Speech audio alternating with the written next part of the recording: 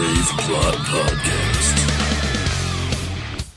Welcome, everybody, to episode... Oh, shit. What is this? 133 of the Grave Plot Podcast. I am Skeletoni. I am Taylor of Terror. And this is outside of our normal episodes because, well, it's still counted. It's still part of our normal episodes, but it's different than our normal episodes in that this is our annual retrospective on our time at Crypticon Seattle.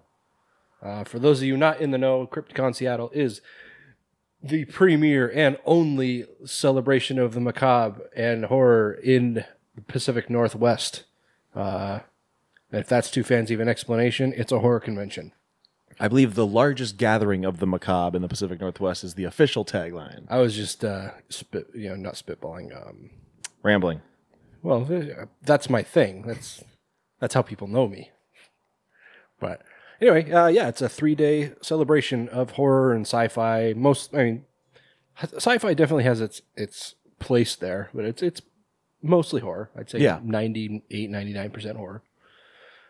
And it's awesome. It's definitely smaller in scale than a lot of the more well-known ones, like Frightmare, which is actually the same weekend, and Mad Monster Party and Monsterpalooza and all those other horror conventions that you see across the country. This one's much smaller in scale, but from my understanding of how these other conventions work, this one is more intimate.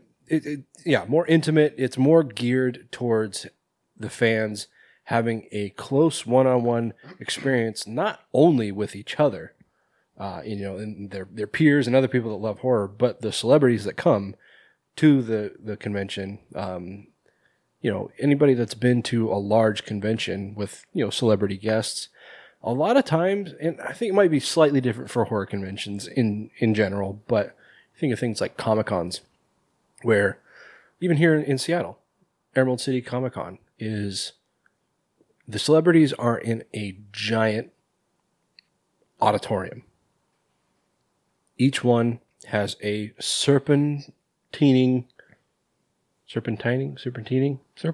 Sounds right, because you serpentine when you're getting shot at. Right. Line that just it's back and forth, and some of them have like hour-long waits. Because to their credit, they do sign the autograph. They kind of chit chat with people a little bit, so to give them a little bit more of an experience, other than here's your autograph, $80, please. Yeah. Crypticon's not like that. It's all about the celebrities are actually a side note. I'd say. I would say so. I mean, obviously, the celebrities are what's going to get people in the door. That's the big selling point. Yeah. But at the same time, it's also a big knock on Crypticons. People are like, oh, they don't have the same names that, a Frightmare or a Monsterpalooza has. Like, oh, well, Bruce Campbell's at Frightmare. And But like you were saying, it's about so much more at Crypticon. It's not, you don't buy a ticket to go stand in line. Right. And, because those other conventions, you're going to spend all your time, you wait in a line, you get up there, you meet Bruce. Yeah, Bruce is awesome. But, then he signs your dick, and then you go along your merry way and you go wait in line for somebody else. Yeah, and it's basically just that all weekend. You wander around, you look at the vendors, and you do that at Crypticon too. But where Crypticon, I think, has a lot of conventions, not just horror conventions, but just conventions as a whole, has them beat is the large number of panels and events that go on outside of the vendor hall and the celebrities, and that's kind of what we've been doing there for the last 4 years, 5. Yeah, because the first 3 we went as press, right? But we did 1 year. I think the last year we did press, we were doing panels. Yes, which I think was the 3rd year. Okay, so this would be 3rd year. 4, 5, 6. This would be the 4th year doing panels. Oh, okay. Anyway, but yeah, that's Crypticon is much more community oriented. They're not like, hey, look at all these big stars we have. It's like, hey, have you met the Grave Plot podcast? Have you met the Bone Bat podcast? Have you met, this person that runs this website and this person that made this tiny little indie film? Mm-hmm. It's much more about building up the community from the bottom as opposed to just skimming off the top. Yeah, exactly.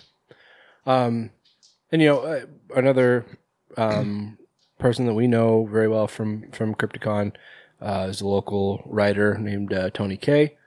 He describes it very admirably as horror geek summer camp. And that's like the most apt description I've ever heard. Yeah, that's accurate. Because it's really just there. It's an all weekend party. You just go there, you have fun all day long, you party all night, and you come back the next day and do it again. Yep. That gets harder and harder for us to do. Every year it's a little bit harder. I saw Eric, who's one of the regulars there, he posted this post. And it was like, Crypticon is the only time of year where you wake up, where you go home drunk and wake up at 6 o'clock just hungover as shit, and your body goes, well, time to do it all again. I was like, speak for yourself, man. Yeah. Yeah, maybe like the first couple of years. Yeah. At this point, I wake up only slightly hungover and still am just like, I don't want to. It's like, I gotta go. Shit, I got a panel in 45 minutes. I mean, a lot of people are just expecting that of themselves, and even locals, people that live maybe even in some cases closer to the hotel than we do, they stay there. They get rooms and just stay there the whole weekend. But and they get fucking turnt. They do get turnt. I was seeing pictures posted from parties that were still going at like 3 a.m. and later. It's like, man, maybe 6 years ago, but now I can't hang. No, I get tired. It's not even a matter of like getting too drunk or anything. I just get tired. Yeah. I mean, I can't even stay awake long enough to get drunk. Exactly. Especially on Friday because I'm always coming right after work. Yeah. So you're tired already. Yeah. I mean, this year, because I work closer to home this year. I actually was able to leave work and go home first and then go to the con. But it's like I was driving to the convention thinking to myself, I should have taken a nap. I'm so tired. That was the first thing Jason said to me too when I got there. Jason Mortensen, the guy who runs all the panels at Crypticon. I went there and I met up with him to get our wristbands, and literally the first thing he says to me is, "Con just started and I'm ready for a fucking nap." That guy is a machine, though. Like he's, I mean, I know he works full time, and like probably more than full time, just knowing what his career is, and I mean he's married, he's a dad.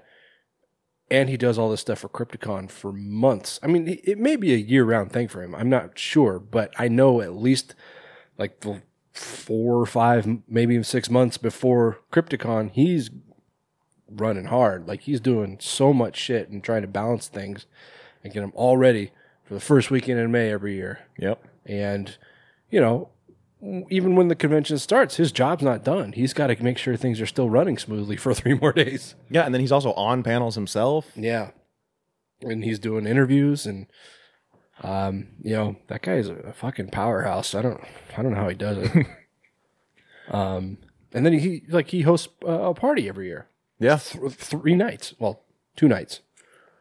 Then he probably just like goes to sleep for a week. Just hibernates like a fucking bear. I mean, that's probably what I would do. Mm-hmm. But anyway, I do want to jump in here and say that this is still a full episode, so we should probably still thank our Patreon patrons. That is a good point. That's a swell point, Taylor. So every month we receive a very nice donation from a select handful of people that like to listen to us put out this bullshit every couple weeks. I don't know why they do it, but we appreciate it. Yeah, but God bless them. Those, I don't have the list in front of me like usual, so I'm going to do it by memory. The Patreon app does not tell you your patrons. Okay, here I go. Kevin Nesgoda, Kevin Trent, Max Zaleski, I mean, And one of them was there. You should remember him. Aaron Meyer. Horror Addicts. Fuck. Jordan Morrison, Carlos Rodella, and Joshua Hodges. It's like a muscle that you don't exercise, you know. It's like if I did that from memory every week or every episode, I'd have it down. Yeah. But I always have the list. Yep. You're too dependent on technology. Yeah, it's true. Aren't we all? It's ultimately going to be our downfall. That's actually here. I'll talk about that in a second. Anyway, but yes. So thank you very much, guys. We really appreciate the donations and your help every month. It means a lot, and it really does help us out keeping the show running. As I said before, we don't have a lot of costs associated with the show, but there are costs and things do come up. And rather than having to foot the bill completely out of pocket, what we receive from our patrons really goes a long way to helping us. So thank you. Taylor, if anyone else would like to join our patron crew, we got to give them, they have names. Gravediggers, right? Oh, yeah. Okay. I see a lot of other podcasts and YouTube channels and stuff. They've named their patrons like as a group. Like I always forget that we have that too. Yeah. We call them Gravediggers. Gravediggers. It was either Gravediggers or Plotheads. So That's not good. That's not a good one at all. But anyway, if anybody else wants to be a gravedigger, Taylor, where can they go? they can go to patreon.com/graveplot podcast. For as little as $1, you can get exclusive content, including video reviews of movies chosen by the patrons. A little more gets you a little more. $5 gets your name in the show. I think we might have to restructure the tiers again because we've been slacking on doing the things that people are paying for. Like the early access? Like early access. And we haven't done a drunken cinema in a long time. So, well, I mean, if somebody wants to pay us like specifically to do a drunken cinema, do we have a tier for that? Well, there's a tier that's supposed to have, they're supposed to get live streams of it. Right. I don't know. We didn't really promise that we'd be doing it regularly. I mean, we've actually said exactly that we wouldn't be doing it regularly. Sure. We both work full time. We're both kept men. We live almost 30 miles apart. We can't just fucking get plowed on short notice. We have to plan it like months ahead. This is true. But we should plan another one. We haven't done one in a long time, and we should do it. That's true. And I mean, Silas was hitting us up at Crypticon. He wants to get on one. So Right. That's another thing about our patrons. We tend to let you participate in the show. Yeah, I mean, like I said, you guys get to pick the video reviews that we do, and we're more than willing to let you guys, interact in the show. If you give $100, even just 1 month, I will get a tattoo of a fat unicorn on my ass. Yeah. I mean, if you want to do it more than 1 month, that's fine. But once the tattoo's there, it's not going anywhere. So yeah, I'm not getting more than one. Wasn't there something like if you'd get a clover with it or something like that? Oh, that was only for St. Patrick's Day. Right. That deal is expired. We should change it up every couple months. Yes. So help us out. We're cool guys. Yeah. People like us, sort of. I mean, people seem to like us this weekend. So. Yeah. That was nice. So you were talking about being reliant on technology, and that actually called to my memory something I wanted to talk about. DC Comics is doing this short run. I think it's like going to be 6 issues. It's called DC or Deceased, like DC East. I get it. Like dead. Yeah. But DC. Not like East and West. Not like, right. Like DC Hollywood.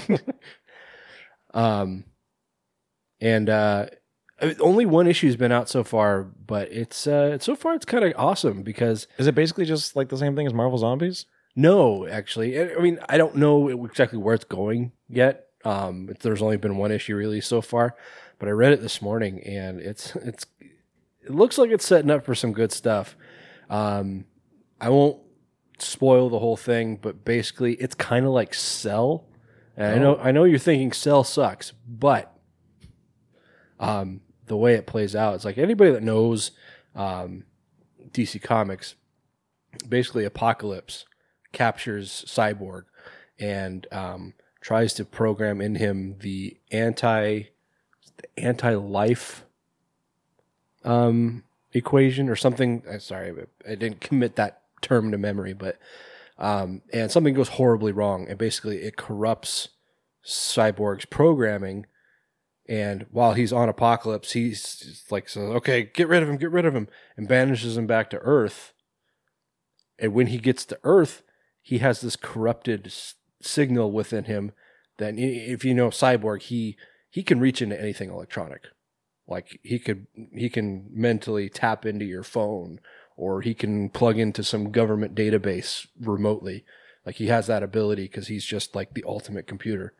And so when he drops back down on Earth, he tries to shut down all of his signals and like basically firewall himself, but he's too late because he immediately starts broadcasting to the cell phones and social media and everything around him. And this corrupted signal that he's sending out drives people crazy. Like they start like clawing at their heads, trying to dig their own fucking brains out. Jesus. Yeah. And, it goes from there. So far, the whole Justice League hasn't been involved yet. Pretty much. I mean, at the first couple pages, you see the whole Justice League. But after that, so far, it's really only been mainly focused on, Cyborg, Superman, and Batman. The rest of the team hasn't really been all that involved yet. But like I said, I believe it's a 6-issue run. And I'm liking the way it's going. It obviously exists outside of the normal, the standard storyline. It's kind of a side story, or a what if world type thing. But yeah, it looks kind of awesome so far. So, nice. This isn't really necessarily horror related, but it kind of, some comics will show like previews of, maybe the next issue or like a different comic run or something.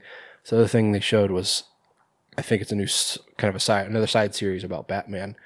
Basically, Bruce Wayne wakes up strapped down in Arkham, and Arkham isn't like the dingy, dark dungeon-like place that you're used to seeing. It's basically just a normal mental hospital, but he's strapped down to a bed. He's got his head strapped down, and he's in a straitjacket. You said he's Batman, not Bruce Wayne? No, he's Bruce Wayne. Oh, okay. And he wakes up, and this doctor who's got a very familiar hairstyle, very familiar kind of slight grin on his face, and these like striking green eyes. Is his name Dr. Yoker? No.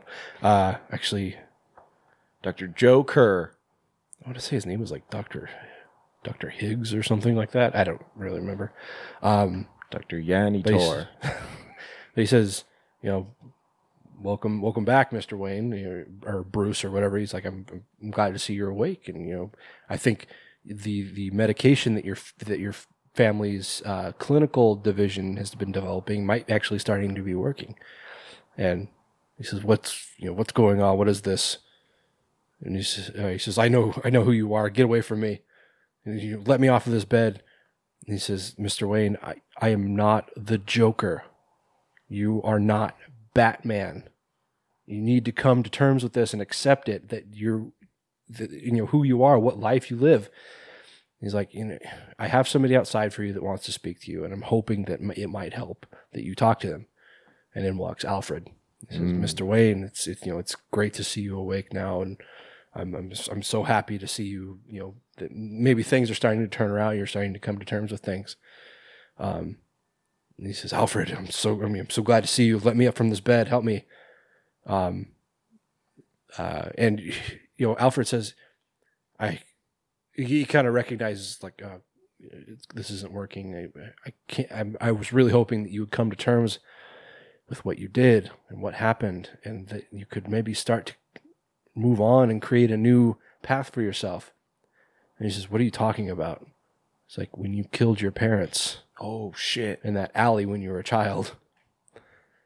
And it kind of jumps forward a little bit, and he's sitting in what looks like an interrogation room with Alfred. He says, Alfred, I don't know what's going on here. You need to help me understand. And he says, Bruce, I was like, again, he kind of reiterates, like, I was really hoping that things would start be turning around, that you'd start making sense of what, being able to draw a line between reality and what you've been imagining for so many years. He's like, do you want to see Batman? Or I brought you your cowl. Do you want it? And he's like, oh, thank you. Yes, please give it to me now. And he pulls out from this bag, it's like this makeshift cobbled together Batman cowl, and it's attached to like a straitjacket. It's just like this janky looking fucking thing.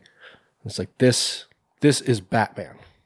And that's kind of where it's just a preview of this new. Yeah. It's like, oh, fuck.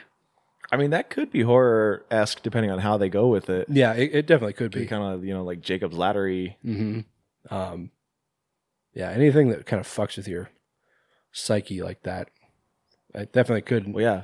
I mean, we'll get into this later. There was, I did a panel called Is It Horror? And then there was a whole thing of what exactly defines horror. And, one of the things one guy in the audience kept saying is just kind of, twisting your reality, taking your reality and introducing something abnormal or fantastique, as he kept saying. Yeah, I think the Kat, was that her name that you're on the panel with? She brought up Jacob's Ladder. Yeah. Which is much like that. And another girl in the audience, I think actually her saying this was what made Kat bring up Jacob's Ladder, but she mentioned an episode of Buffy, which is almost exactly like what I just explained. Right, that's what I was thinking as you were talking about it. And as she was talking about it, I remembered that episode. I'm like, that was a weird episode. It's just like, for weeks, it's just like, fuck, is what I'm watching even, like, is there even a point? But anyway, so that was kind of a tangent. But yeah, reading that Deceased, I'm pretty excited about it. I like to see where it's going to go from here. But anyway, back to the task at hand. Yeah, so we did all 3 days at Crypticon as we usually do. We've been doing panels for several years now. Seemed like, for the most part, we actually did fewer panels. And there actually seemed like fewer panels in general. Yeah, I believe there was less rooms available. Like some of the conference rooms weren't available or something, so they had to cut down on the number of panels. Yeah, and I think a lot of rooms that used to be separate rooms were actually combined. I'm not sure what that was about. Yeah, that could be. It seemed like, I don't know of this for sure, but it seemed like there were more classes too. Yeah, I don't remember, like they would call them workshops, but they were more or less just panels. Yeah. That's how our interview started out. It was supposed to be a workshop. It was part of the, was it like the actors workshop or something like that, right? Yeah. And it just kind of evolved into what it became. But anyway, Friday started out with me doing the allyship in horror panel. And I think that was actually one of the first panels of the con, if not the first. I guess there are probably like 2-3 other panels running at the same time, but it seems like a good jumping off place, I think. It kind of describes exactly, the title describes it pretty much exactly. It's just talking about kind of joining the horror community, maybe even understanding what Crypticon is and what it represents. I did the panel last year, and it was much different than it was this year. This year was actually more what I was expecting last year. Well, yeah, because what was the full title last year? Do you remember? No. Because it had some kind of subtitle. I think it was Inclusion in Horror or something along those lines. But I don't. I think you're right, but I don't recall what it was. Well, this year the official title is Allyship, Welcome to the Horror Community. Right. And, I saw that and I signed up for it because, okay, that's what I was wanting to do last year. Right. And, what I did last year was fine. It just was not what I was expecting. And I felt a little out of my element. But this year, that's exactly what I was in for and what I signed up for. So, but I sat on that panel with Tony Kaye, Jennifer Lovely, Cody Mash. Ooh. It's Macho? Masho, or I'm not sure how to pronounce it. Yeah, sorry, Cody. I'm not good with complicated names. Then there's myself and Gary Washington. And I feel like that was a good crew. Well, yeah, like you said earlier, Tony Kaye, he does mostly critic work. He writes critical things about movies and music. Mm-hmm. I'm not sure what outlet she's from. Specifically, I don't recall. I believe she's a writer as well. It's so hard to remember what it is that everybody does. And then Cody is from City of Geek. Mm-hmm. And Gary is he's one of the curators for Bleedingham Film Festival. Right. And I think he's also a director. I believe he is a filmmaker of some kind, yeah. So, I mean, I think it was a good, or, a nice spectrum of kind of people that have engulfed themselves in horror. Seemed like a good committee to kind of introduce people into the crew, sort of. There were a handful of people that said that this is their first Crypticon. And it was kind of striking to me how many people stood up.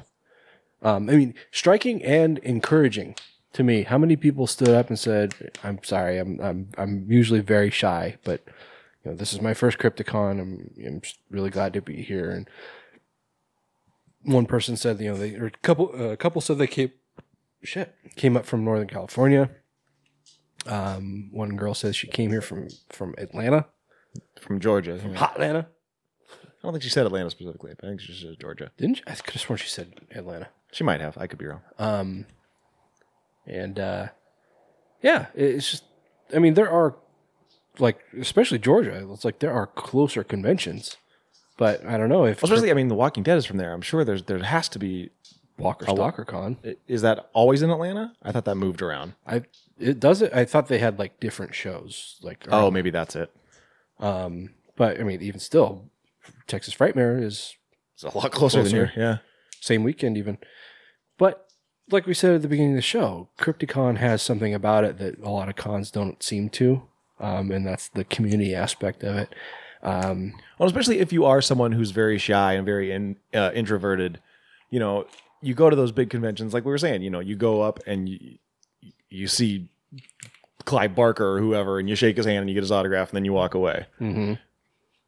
Whoop-de-damn-do. But yeah, here, you can interact with other people. The celebrities are much more accessible because, there's this whole room filled with them. You can get your photo taken with them at the table, or you can reserve a time to get a photo shoot. Mm-hmm. And a lot of guys masked characters, they'll actually do photo shoots in costume. Mm-hmm. That's pretty awesome. Yeah, it's like we were saying at the top. It's just much more community driven as opposed to just look at the celebrities that we have. Mm-hmm.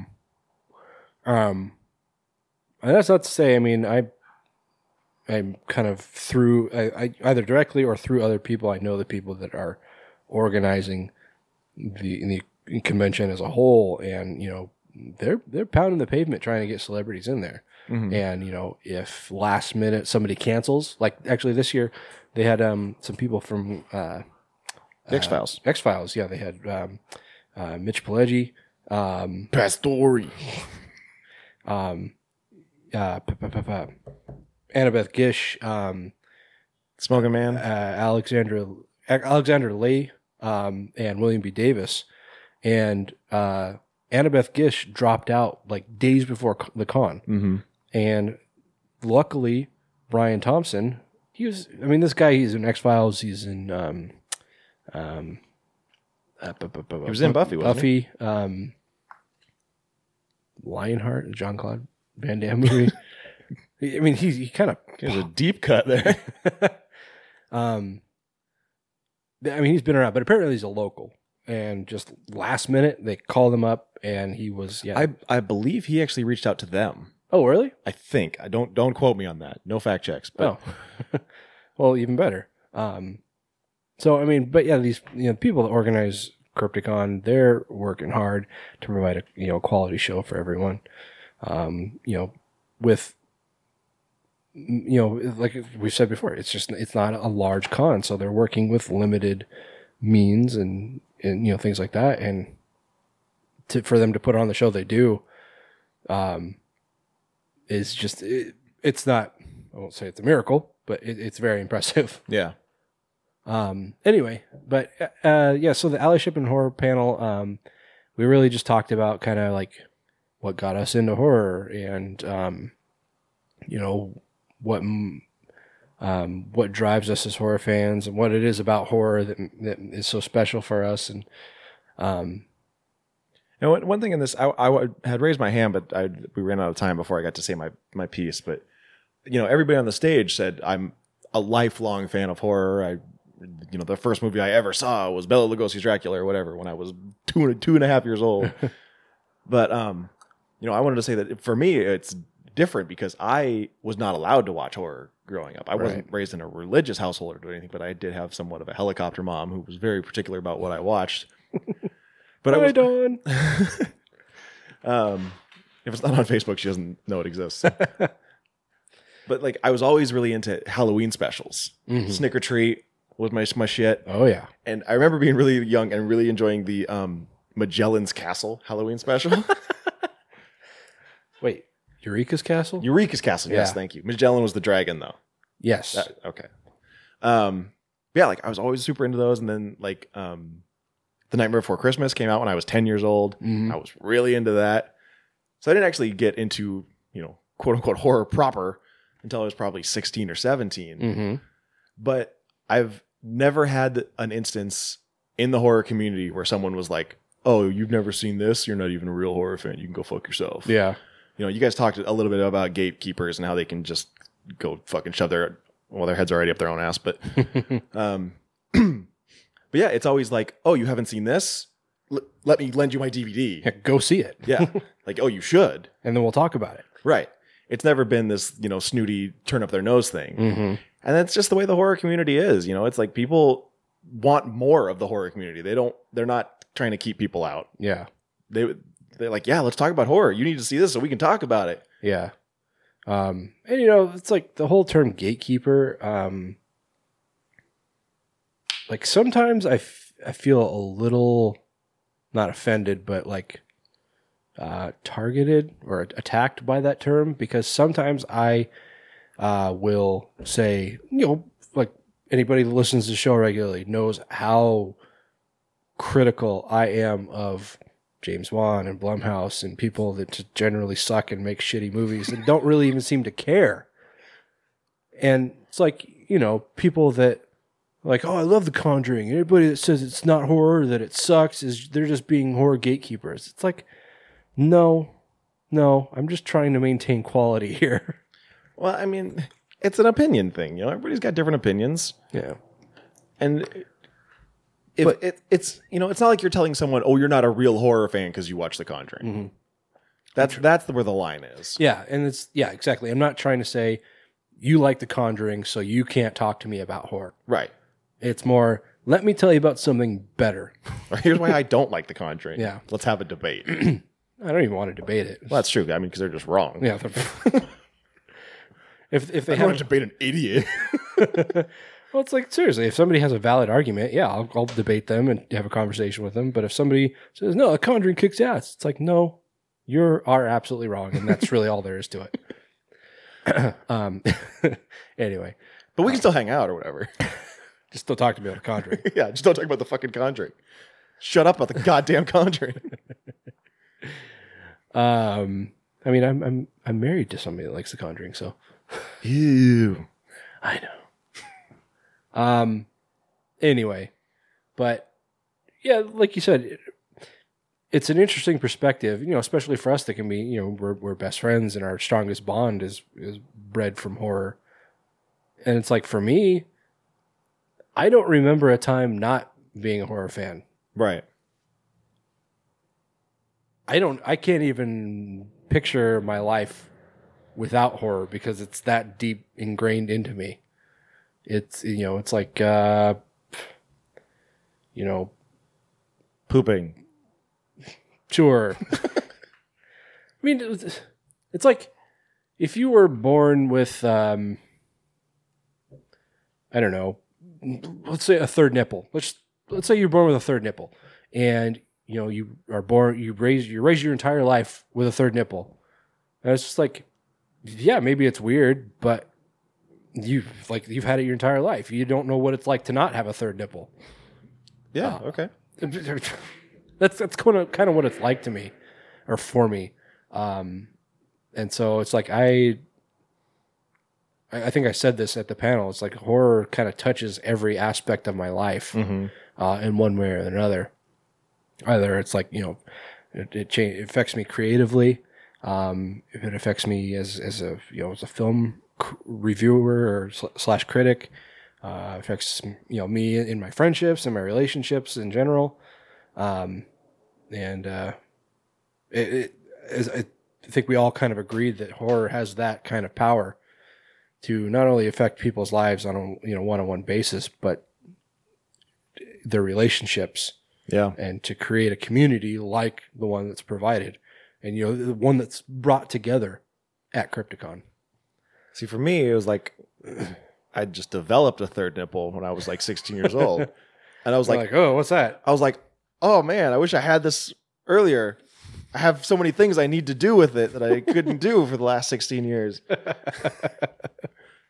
Like, hey, dude, you want to come touch my nipple? Like, it's really cool.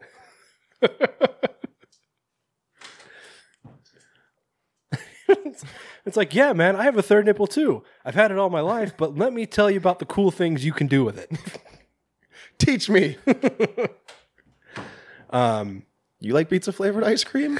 I like pizza flavored ice cream. We should eat pizza flavored ice cream together. Anyway, but that's a metaphor for sex. We shouldn't do that. I'm like, yeah, I'm not gonna do that. Our friendship's not at that level. Not yet. No. So that was kind of the general gist of the Allyship panel. It's really nice. I feel like this is the second year they've done it, and I feel like that's something they should do every year. It's like you said, it's a really good lead in to the con. It's a good intro. It's kind of a welcome to Crypticon type thing. Yeah. And provided they can get people that are committed to having an open mind and being welcoming to others. I signed up for it because, like I said, I'd done it the year before. It wasn't quite what I expected. And this year, it was what I was expecting the year prior. But, if they do it next year, it's like, I don't know that I might sign up for it, but say, hey, you know what? If there are other people interested. Yeah, like leave me as an alternate or something. Yeah, because I'd like to see an alternating roster of people on there. And, maybe I'd like to be part of the audience in that rather than as a panelist. Mm-hmm. So, what did we do after that? After that, we stayed for the Friday the 13th Vengeance panel. Right.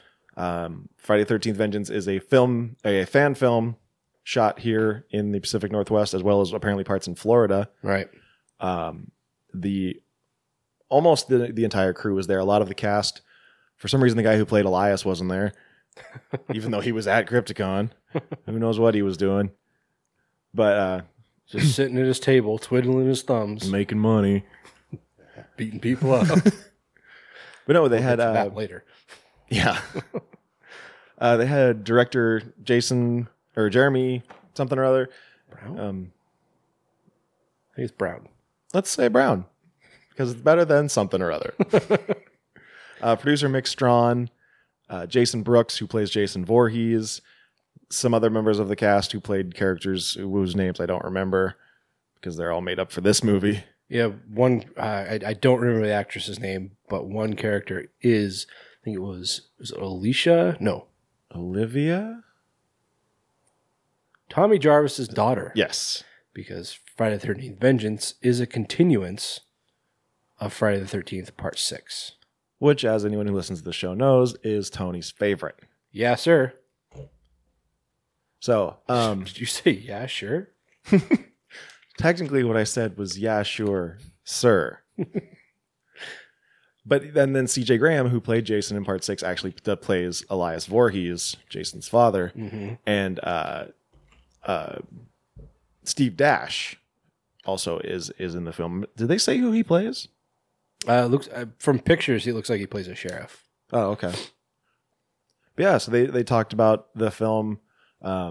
since it's a fan film, they were saying they're not allowed to make a profit off it. Mm-hmm. So they're actually donating all of their proceeds to the children's hospital. Yeah, and that was awesome. That's really cool. I was very touched by that because my brother, as a kid, spent a lot of time at Children's Hospital, and they always treated him very well. So, somebody donating specifically to the Children's Hospital of Seattle, where he did spend a lot of time, was very touching. So yeah. It sounds like the movie's going to be really cool. We actually did get a tiny sneak preview from Jeremy, the director. And he keeps this clip on his phone. He says there's nowhere else. They didn't put it online. They don't have it. Well, they have it on their like editing, rig, but like it's not on. It's like his phone filming a screen. Yeah. It's not like He's on his phone. It's like we did this intentionally so it can't be stolen. Nobody else can see it. It's like, that's a pretty good idea. Yeah. But yeah, I from what we saw, guys, this movie looks fucking brutal. It looks like, it kind of watching the scene that we did. It reminded me of the remake, the Friday the 13th, 2009. Just camera work, coloring. It just and actually even the way Jason Brooks plays Jason kind of reminded me of that. Kind of reminded me, it had a Derek Mears Jason look to it. Yeah, a little bit. Not so much his look, but the way he moves. But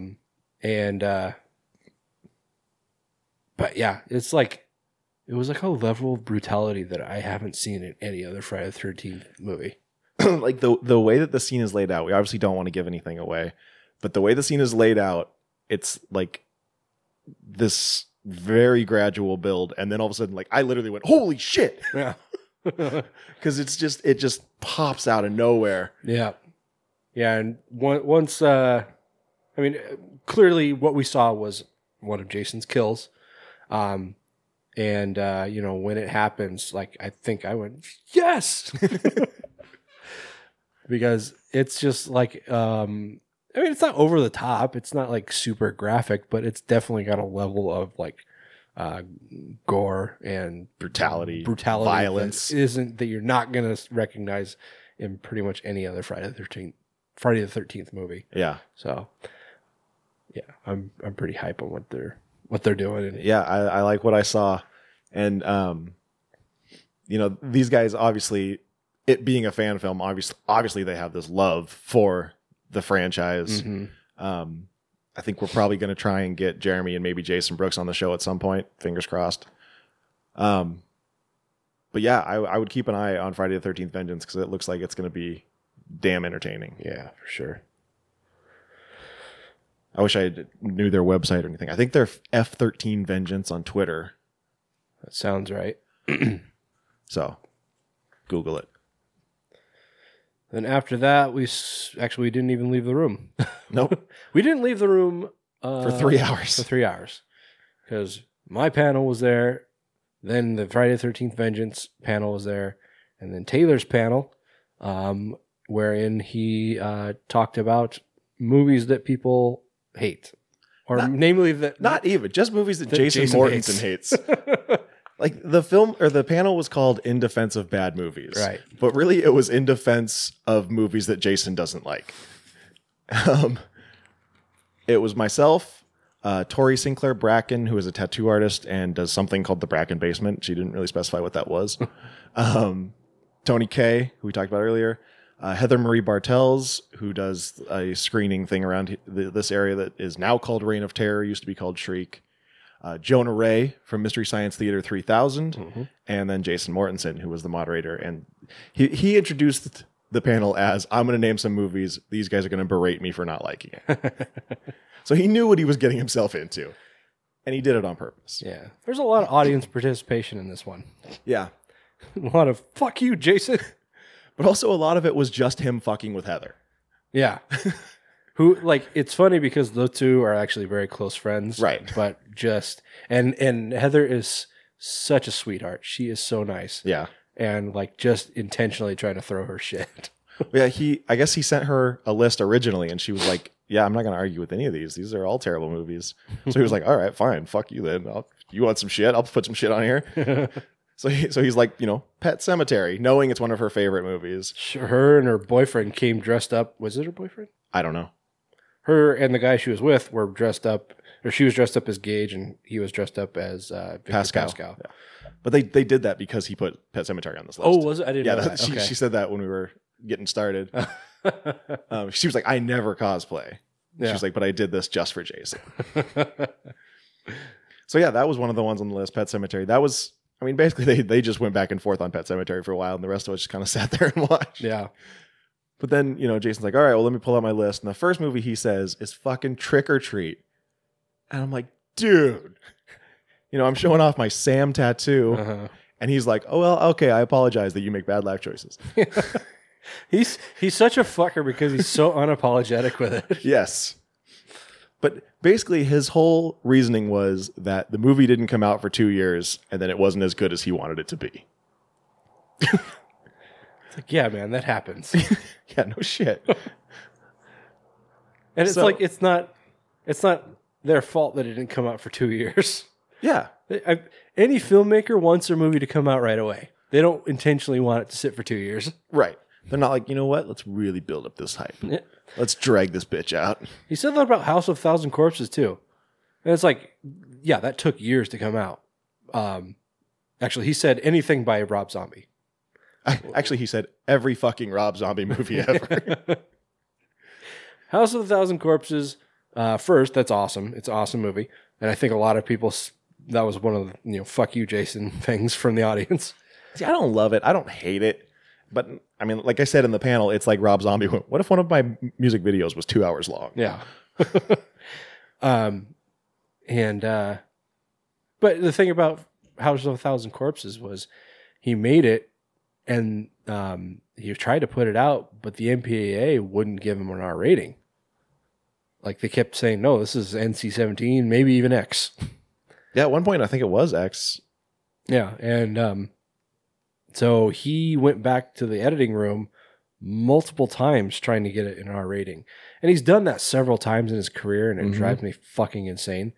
And that's a detriment to his credit, I think, as a filmmaker. He kind of loses some credibility, I think. By playing to the MPAA? Yeah. It's like fucking Adam Green, man. He stuck it to the MPAA. Yeah? Told them to go fuck themselves. Almost literally. It's like, have some fucking courage and, some... I know he usually releases a director's cut when it comes out on Blu-ray and shit, but... Yeah. I don't think he's released, his full uncut version of House of 1,000 Corpses. Oh, really? At least, I don't think so. If he has, I don't think I've seen it. Part of me wants to see his cut of Halloween 2 since he claims it's so much different, but at the same time I don't because that movie's fucking dog shit. Yeah. And it's probably not any better at all. Probably not much. Probably not enough. I have a feeling that Universal, whoever was that put that out, probably said, this movie is so fucking incoherent, fix it. And then he made it what we saw and it was still dog shit. But I can almost guarantee you that his director's cut is probably even more incoherent. Oh, probably. Anyway, but yeah, that was just among the things that Jason was talking shit about. Well, and then he also busted on The Devil's Rejects, which is probably Rob Zombie's most popular movie. Yeah, arguably his best too. His argument was that he was saying that everything in it was stolen. Whatever. What do you say? He stole lines directly from some movie? Last House on the Left, I think it was. That's right. Yeah. I'm not familiar enough with that movie. Yeah, I can't confirm or deny. Yeah, maybe it's true. I doubt that Jason would just make that up. I don't know. He did concede though. He said, "Okay, Rob Zombie's a good director, but a terrible writer," which I think is fair. Yeah, that's for sure. Somebody, who was it that brought up the Hot Rods and Rat Finks and Hot Rods or whatever that song's called, the music video in Beavis and Butthead. Oh yeah, Yeah. Can't remember who brought that up. I think it was Jonah. Was it? No, somebody in the crowd. Yeah, it was somebody in the crowd. Okay. That's pretty dope, though. Yeah. And I love that song, too. And then, Tori was like, I really like 31. Or no, she was like, 31 was a good movie. I'm just like, no, it's not. No, it's not good. And she's like, God. Did she say Halloween? I don't think anybody said Halloween. I don't think Halloween came up. No, she said that she liked a remake of something better than the original. She's like, did anybody agree with me? And I raised my hand, but now I can't remember what it was. I feel like she said Halloween, but I'm not sure. If she did, I must have missed that. I must have been paying attention to somebody else because there was just a lot of talking over each other. There was. He also said every fucking Eli Roth movie ever. True enough. Which I don't, some of them are okay. Cabin Fever is decent. The first Hostel has its moments. I wouldn't say, I wouldn't rave about it or anything. The rest of the Hostel movies are fucking shit. Yeah. And all his more recent stuff. Oh God, Knock Knock. Remember how bad Knock Knock was? It was so bad. Oh my God. Like insufferably bad. It's like, this is not worth sitting through to watch that shower threesome. Something that was not brought up though was House with a Clock in its Walls, which was actually pretty good. That was that was brought up in a later panel, but not in this one. Yeah. Mm-hmm. Yeah, I mean, it was a kid movie, without a doubt, which was an interesting pick. Somebody picked Eli Roth to do a kids movie. Yeah. But that was pretty solid. And I think Jonah brought up his remake of Death Wish, which, as a joke, though. But it's like, have you seen it? No. Okay, I mean, it's definitely no Charles Bronson, but it's fucking Bruce Willis, man. And, he's walking around killing people with a big, well, actually, it wasn't a big gun, but I think that's something they could have stood to change to match it up with the original Death Wish a little bit. But the movie itself wasn't that bad. Okay. So, like I said, I haven't seen it, so I can't issue an opinion. I thought it was funny that he brought it up kind of jokingly, like he was being sarcastic, but it's like, I didn't think it was bad. What are some of the other really unpopular ones? Well,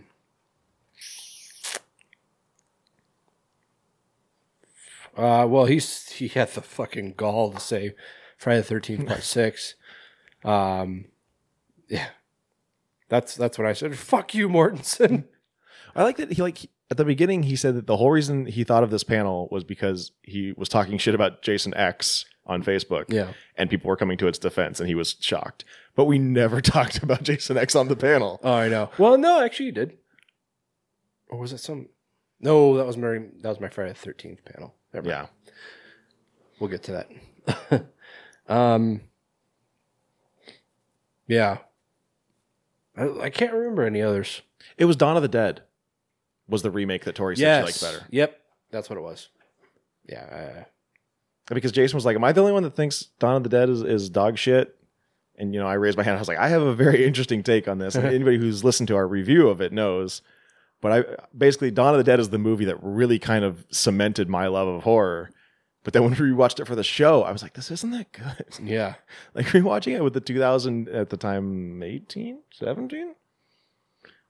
2010's sensibility. Mm-hmm. And after, all the movies I've seen since, I'm like, the middle of this movie is really boring. Yeah. Like one of the bikers showing up. I mean... Night of the Living Dead is fine. Basically, none of George Romero's other movies are good.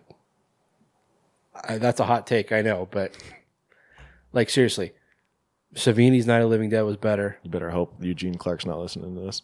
Huh? He said you better hope Eugene Clark's not listening to this. I don't know what to say, man. I mean, I appreciate Eugene's performance in it, but that movie as a whole was... Conceptually, the story was stupid. Like, I mean, was it Aaron that was saying that he likes the second trilogy? Yes. Yeah, like, it seemed like Romero's second trilogy, it was like if people were arguing about whether or not his movies were political. So he was like, all right, fine. I'll make it really fucking political. Yeah. But, I mean, no, like I said, Savini's Night of the Living Dead is better. Snyder's Dawn of the Dead is better. No. Yes. It's not. It is. It's so much better. And you know, I won't even get into Day of the Dead because the original and the remake suck. So Both remakes. But yeah, and then basically everything beyond that hasn't been remade yet was just not good. And we've talked about it on the show multiple times how George was just kind of seemed like he was kind of losing his mind. I mean, you know, R.I.P. One love, but gotta be real. I gotta be me. Yeah. Any other highlights from that? Not that I can remember right now. All right. But Bob got this really good photo of just like everyone pointing at Jason. I don't know what was being said. We were all just like, no, fuck you.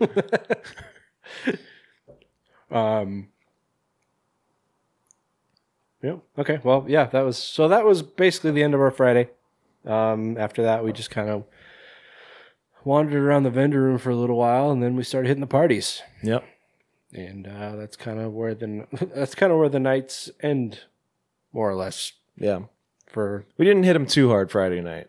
No, although I did drink more Friday night than I did on Saturday. Sort of. I've drank fewer drinks. But more booze. More alcohol. But, you know, the shitty thing, it's like, we talked about it, it's like we live close enough to the hotel to where it's just like, it's silly to stay there. Why would we pay for a hotel room when my bed is 20 minutes away? Yeah. The downfall of that is like I can't drink a lot. Right. Because I got to be able to drive home. I need some coffee, some drive home. But yeah. I brought a bottle of booze with me and topped off a half-drink bottle of soda. Just kind of carried it around. Yeah, and I had one Beetlejuice cocktail, which I don't know what the fuck was in it. Yeah. You know, that drink was probably stronger than the drinks we had on Saturday. Was it? Well, because one, it's like a mixed drink. Mm-hmm. It had more than one kind of alcohol in it. It wasn't just rum and cokes. Plus, it was the Deadly Divas or whatever they're called, Deadly Darlings, pouring instead of Biohazard. Right. But yeah, I mean that we kind of went there. Like there were panels still going on, so a lot of people were still downstairs. Mm-hmm.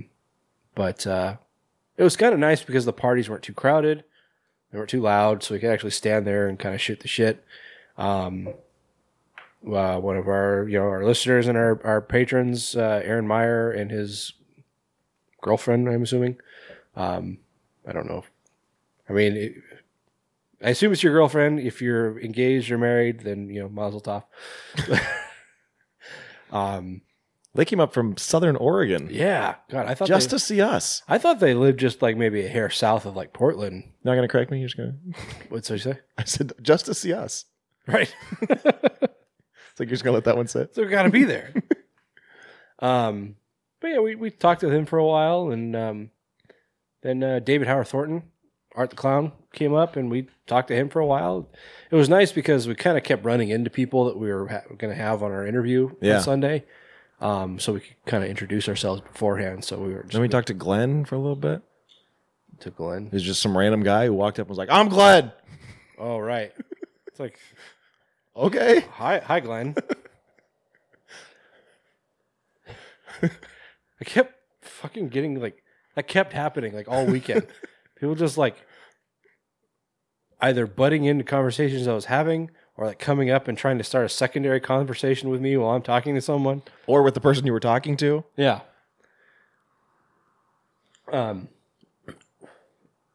But anyway, yeah, so yeah, the Friday night didn't get too crazy, which was fine because I wouldn't have been able to enjoy it because, like I said, we both worked all day, and then we had to go to the con, and then we were doing panels, and it was time to go home, go memes. Yeah, for sure. So that was day one. Yep. And an hour in. All right, strap in. Day two started later than later than years past. Because their first, my first panel, which was, you didn't have any. I didn't have anything. I had the day off on Saturday. You were just there to support me. Yeah. Thanks, babe. I was your little teacher's assistant. But I mean, I didn't really have that much going on, but I still felt like I was running around like a chicken with my head cut off. We did run into Silas Dahl. Yeah, Silas and Bry Troyer. They were both there. Of They Reach fame. You know, They Reach. Some movie that we keep talking about, but nobody's ever seen. Puppet Killer? What? Puppet Killer? That was another person that wasn't there, curiously, because she's terrified of us. Yeah. Oh, last year, I can't get in the country. And then this year, post-production on this film I've been working on for 7 fucking years. God, I wish you listened to this. Anyway, but let's see. So I was actually running. The reason I felt so fucking stressed out, like I'd been running around, is because actually a lot of my action took place before I even got to the convention. Because it was Saturday was Free Comic Book Day, which I always like to drop into the to patronize my local comic book shop. Because it's support your local comic book shops, guys. Because if you're a fan of art, if you're a fan of superhero movies or comics or anything geeky, go there because they're family-run places and they're really helping keeping the industry alive. So, first Saturday of every May is Free Comic Book Day. Go there. Most shops have like sales going on. Just keep that in mind. Anyway, but that was on Saturday, and I always like to take part in that.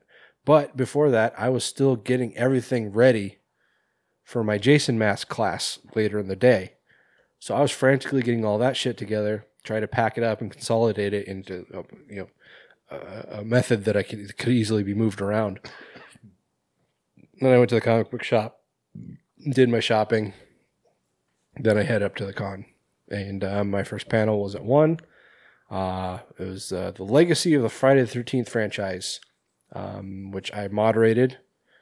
And I didn't realize how unprepared I was until I was sat down and started talking. I was like, there's no way Tony couldn't talk about this for an hour straight. I don't know what happened, man. I mean, it went well. Yeah. I was on it with Willie Greer and Gory B Movie. So obviously one of our friends from Horror Addicts. And we just shot the shit about Friday the 13th for a while and talk about how it, how it's kind of cemented its place in horror history and how it kind of spurred a new subgenre in, not just slashers, but like summer camp slashers in particular, and kind of started that whole, I don't know. The craze, it's almost a trope at this point. Yeah, it definitely is. And we went into like kind of satire and spoofs. I think Final Girls was mentioned. Behind the Mask. Tucker and Dale. Somebody actually bring that up? I mean, the guy sitting next to me said it. I don't know if you guys heard it, but oh, okay. There was another one. Oh, You Might Be the Killer, which I was surprised that no one thought to bring up. I mean, not even us, but I was actually in the middle of that before you got here. Oh, really? Yeah. I have not finished it. But yeah, we just talked about not so much how it's kind of affected our lives personally, but we did say it's just like we're Jason fans to the bone. I mean, anybody that listens to the show knows that I am. I can talk about any Friday the 13th movie up and down, all day long. But I don't know. Something that I thought was really interesting was Gory talking about how she moved here from England, which first of all I didn't know. Me neither. But saying that she was, picked on and teased and bullied. Mm-hmm. And so when she's watched the Friday the 13th movies, she really empathized with Jason. Yeah. And I did kind of follow up and kind of pick up with that because I've always thought that Jason was of like kind of like these big four, Jason, Freddy, Michael, and Leatherface, that Jason was always the most sympathetic because he was bullied and picked on as a kid. He didn't have the mental capacity to really know right from wrong. All he really knew was that somebody killed his mother, and now he's kind of out for revenge. And this is my, people come into his space. He's like, this is my home. Get away. He's the only one that's fighting back. Yeah. Like you look at Michael, he's just a lunatic. Mm-hmm. He's just a crazy serial killer. Freddy is as arrogant asshole who's, I guess he's kind of fighting back, but he's getting revenge on people who killed him for being a child murderer. Right. And then he's killing their children to get back at them. Mm-hmm. So anyway you slice it, he's still an asshole. Yeah. Leatherface is probably the second most sympathetic because he's just kind of being controlled by his family. Mm-hmm. But yeah, Jason, he's getting back at people who wronged him. Yeah. And his mother. Yeah.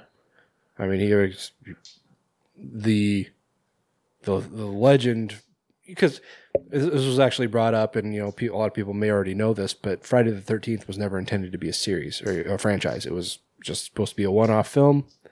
It was never supposed to be any sequels, and that's very apparent because the whole design of the future films is completely different than the original.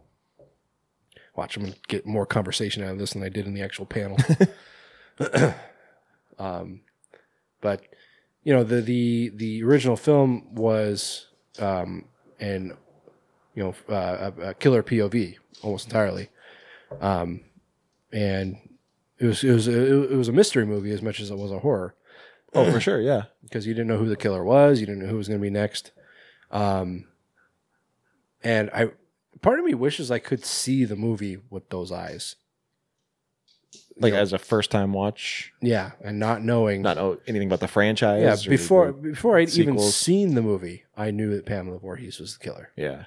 And I'd love to be able to go into that movie and being able to see it not knowing that. Really? I think I may have known so much about the franchise to the degree of, Jason Voorhees is the killer. He's the Friday the 13th guy. Yeah. So I think I might have watched the first one thinking Jason was the killer the whole time. I don't remember for sure, though. I mean, that's something that they... Actually, no, they don't ever really even allude to it in the movie. Do they not? I thought they did. No. I thought it was like the whole legend was this. The legend was that Jason died in the lake, and it kind of plays almost as like a red herring. Well, yeah, that's what I mean. But anyway, beyond that, it's like the killer is Jason, and it's Jason. It starts out with kind of a killer POV when he kills Adrian King's character. I'm totally spacing on her name, Alice. I was gonna say my mind keeps saying Tina, but I'm like, no, that's part 5 or part 4, 7, 2. Isn't Tina the psychic one? Oh, right. I guess there is a Tina in that too. I'm thinking there's 2 Tinas. She's not a primary. Well, she's part of the primary cast, but she's kind of a throwaway character. Oh. I'm Tina. But yeah, the whole design of the series changes after the first one. Whereas, it starts out with this killer POV. You don't know who the killer is, and then after that, it's Jason. I mean, there are killer POV shots, but it's Jason. Well, yeah, the whole first movie, he's dead, but then he pops out of the water as a kid. Mm-hmm. But then in the second one, he's a full-grown man. Yeah, and like I said, the first one was never supposed. There was never supposed to be a sequel. Yeah, I mean, it's alluded to. It could be a dream sequence. Yeah. And so I think was it Horror Show that had the theory that everything that happens on water is a dream? I don't know. There was some podcast, and that was a theory they had, that everything that happens on water in the Friday the 13th franchise is a dream. Okay. It seems super random and not something that they would probably follow through with for 13 movies, but no. Or 12 movies. And so I lost my train of thought. What was I saying? Continuity, Jason sympathetic. That was back. What was I just talking about, Taylor? You were talking about derailed me. You were talking about how the shift of the franchise changed after the first one because it wasn't supposed to be a franchise. Yeah, I mean, okay. I guess that's it. I'm pretty sure I was talking about something else, but I don't remember what it was. Nah, you weren't.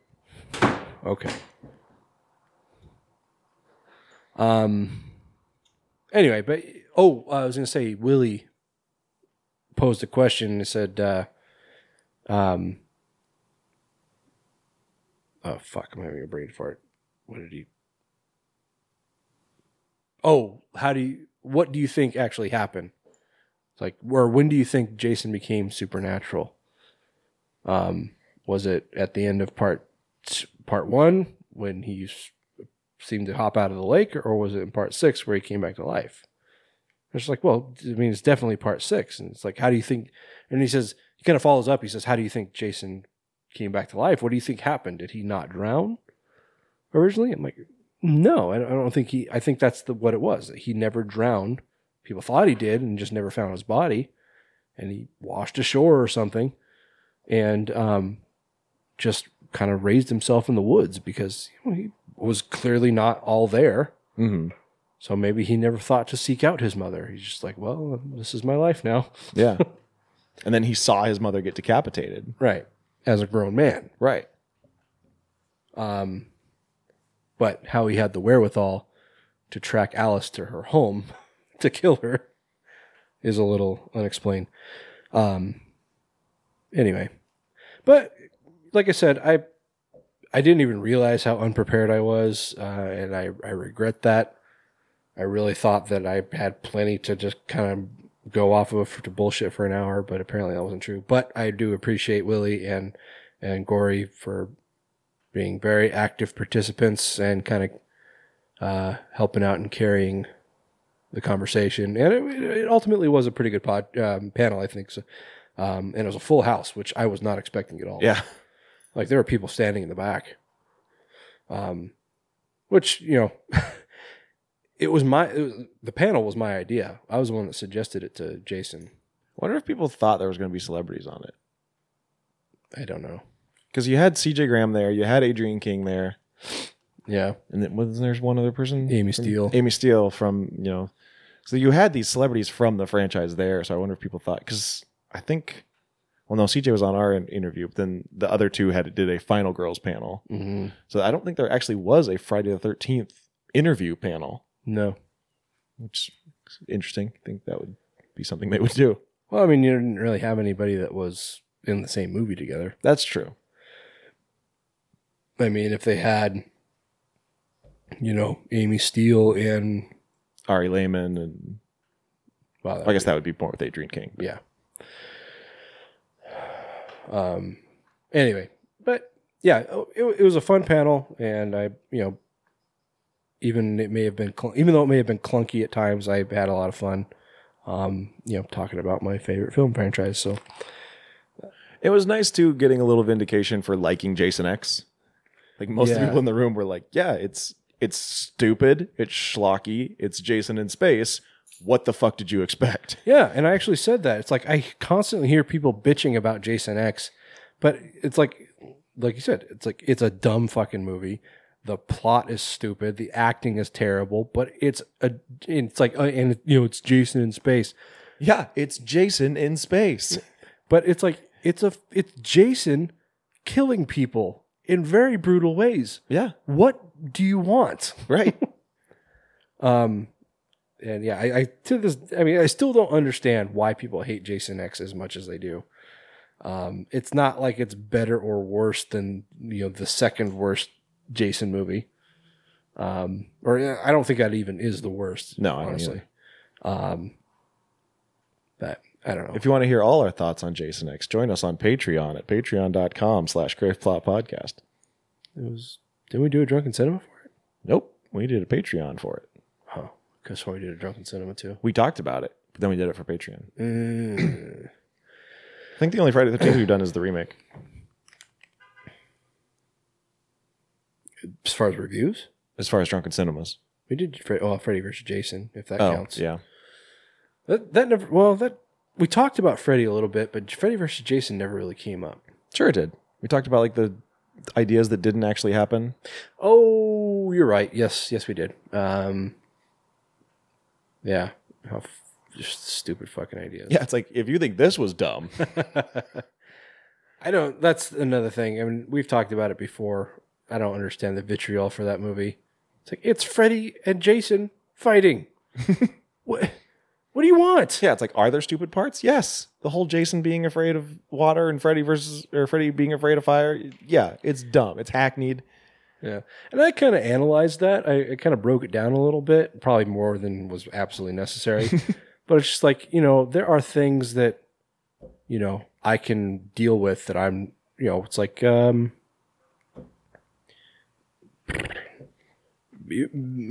in a plane, flying. It's like, yeah, I can get on a plane and I can be fine. I can sit there and be calm. But it's like deep down in my core, it's like, yeah, I'm a little afraid of flying, but it's not crippling for me. Yeah. But if some kind of fucking dream demon was to crawl in my head and exploit that, then yeah, it might terrify me. It's like, that's totally possible with Jason being afraid of water. Same with Freddy Freddy being afraid of fire. I mean, anybody should be afraid of fire. Well, sure. Fire. Fucking, it's hot. It's hot. It burns. No touchy. And you can fucking die in water. Yeah, and fire. Anyway, but yeah, so like I said, that was fun. Fuck, I think it was a stand-up comedian. I was talking about water, and they're like, "Oh, well, it's not gonna bite." It's like, I know it's not gonna bite. It's water. You fucking drown in it, idiot.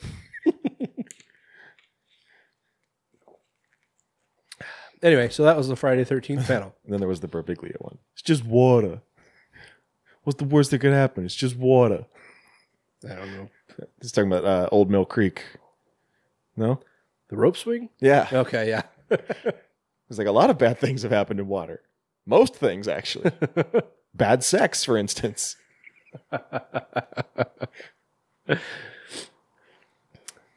Anyway, yeah, so that was the Friday 13th, the legacy of the Friday 13th panel.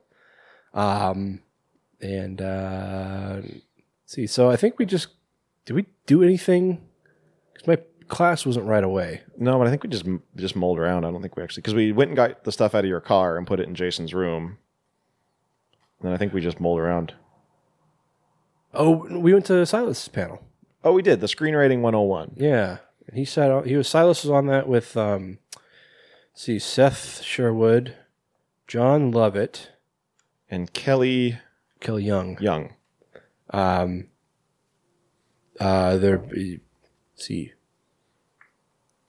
Is Seth from here?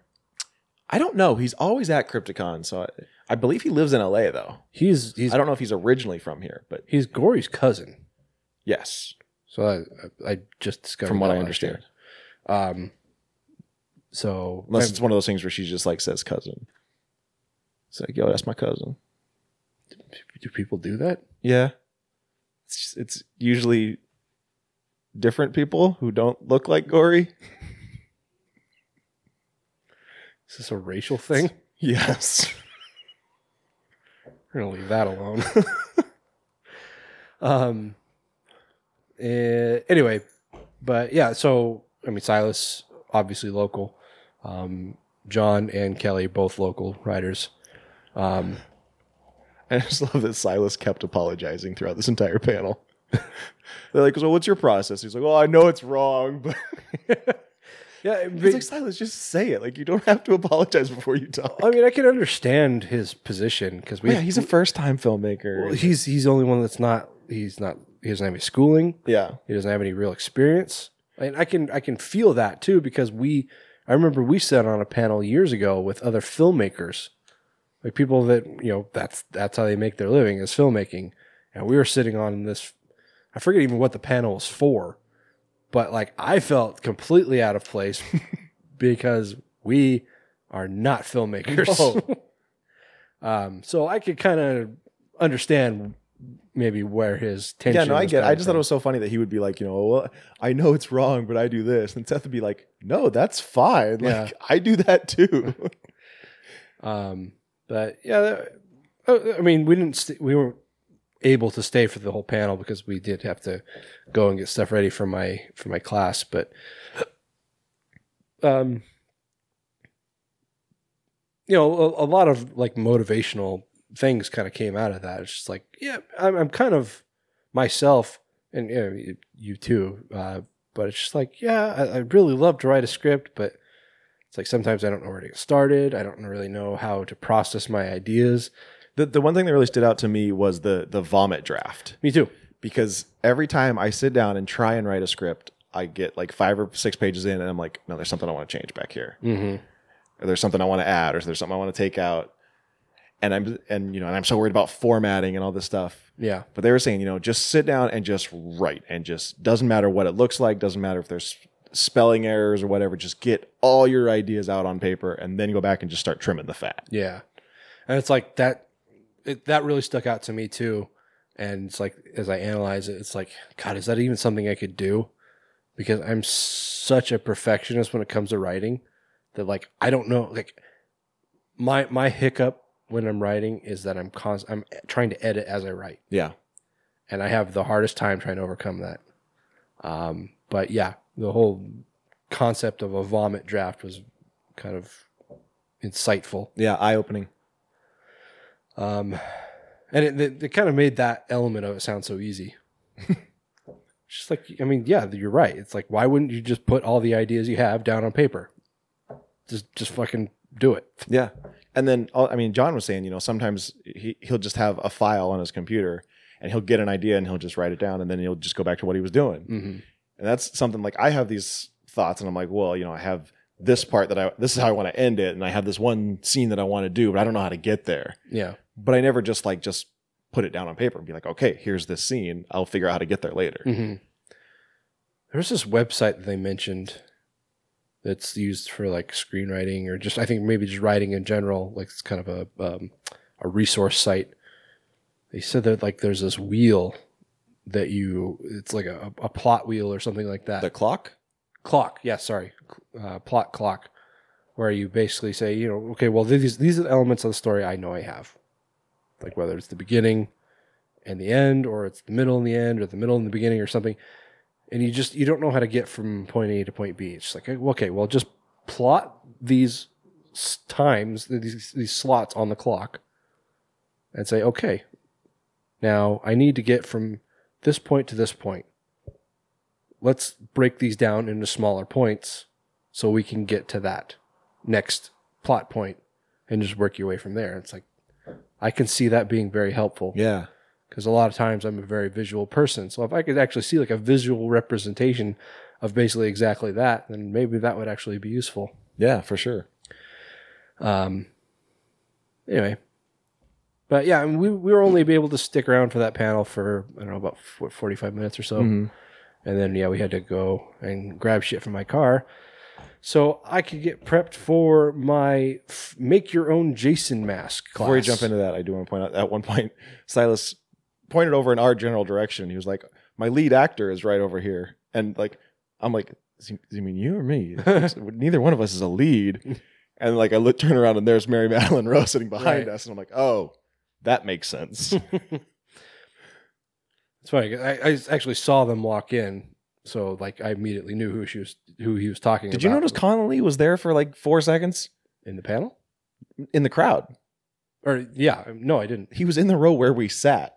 And he like took a picture, and it was like as soon as we sat down, he took off. Oh, I didn't even notice. Yeah. He was walking around like he had somewhere to be. It's like, what are you doing? I mean, you paid to be in here, so what? Yeah. Unless he was a panelist, and I didn't notice. I don't think so. Yeah. Anyway, but yeah. So next up, I hosted a make your own Jason mask class. It was kind of interesting because it was like Skeletoni's Workshop of Horrors live. Yeah, basically. And it was just as disjointed. It was interesting because Jason Mortensen actually approached me to do the class. If he can teach a class, he can teach a class. I mean, I can teach a class. What? From The Simpsons. Okay. And he was telling me, it's like, when I was trying to ask him for details and like how this was going to work, he's like, I'm still figuring that out. He says, usually people ask us to do classes. This is the first time we've actually approached somebody first. Well, aren't you hot shit? I'm just like, oh, well, all right. And I mean, I imagine that was brought on by him because there were so many Friday the 13th guests there. It was basically like a Friday the 13th convention almost. I mean, there's CJ Graham, Adrian King, Amy Steele, and then the whole Friday the 13th Vengeance crew was and there. Harry Manfredini. And oh yes, God, I forgot about him. But yeah, so many Friday the 13th people were there. So I think just kind of in that nature that Jason had seen that I make my own masks and asked me if I wanted to do it. Yeah, we had a class. And you said no, and then he chained you to the thing. Yep. Yeah, that thing. Don't worry about it. Yeah, it was 14 people. The class was for 15 people. We set up 15 stations. That's what kind of sucked. Right off the bat. They gave me 15 minutes to set up. By doing that math, that was 1 minute per station or per person. It's like, that's not practical. No. It's like, just if anybody that works at Crypticon or is involved with the events, namely Jason, you got to give people more than 15 minutes to set up, especially in a class of 15 people. Yes. Anyway, so yeah, you and I were hustling to set up, and this lady came in. I still don't know who she was. But she came in and she's like, "Hey, you need some help?" I'm like, yeah, that'd be great. Helped us get all set up, and then she just dipped out, and I just never saw her again. Yeah, I just assumed she had introduced herself to you, or you knew who she was. Nope. But yeah, she just came in, helped us set up, was really helpful and really nice, and then just took off. And yeah, we never saw her again. Well, Phantom Lady, thank you for your service. Yeah. I feel like you need to post a misconnection or something. Anyway, so yeah, the class. So the class was for 15 people. I had 15 masks, and that was a pain in the ass because I had to get the masks prepped ahead of time. Now, I don't know if anybody out there has ever prepped 15 masks to be painted, but it is not cool. I've only ever done one for myself, and I take my time. I'm not on a time crunch. And actually, I probably could have started this a month ago, but of course, it's in my nature to do things right before I need to have them. So I actually started on Wednesday or Thursday. Started drilling out all the vent holes, clearing out the eyes and stuff, and getting everything ready. Sanding down the masks, putting primer coat on, and I spray painted them white because in my head, that's what I do with my mask. I started with a white base. And as I thought about it more, wait, I don't think I did white. I was digging through my computer looking for pictures of my mask that I made 2 years ago when I had Tom Matthews sign it. And I'm looking at my progress pictures that I took, and I'm looking at the one with just the base coat on it. I'm like, yep, that's not white. Fuck! Fudge! This is Thursday night when I realized this. So, this is why I couldn't take a nap on Friday. I'm remembering that now. On my way to work, I stopped at the store and grabbed a can of paint that was the right color. Went to work, and then I came home. Before I went to the convention, I was respraying all 15 masks. I must have put in about 5 hours of work on those masks. No, 10.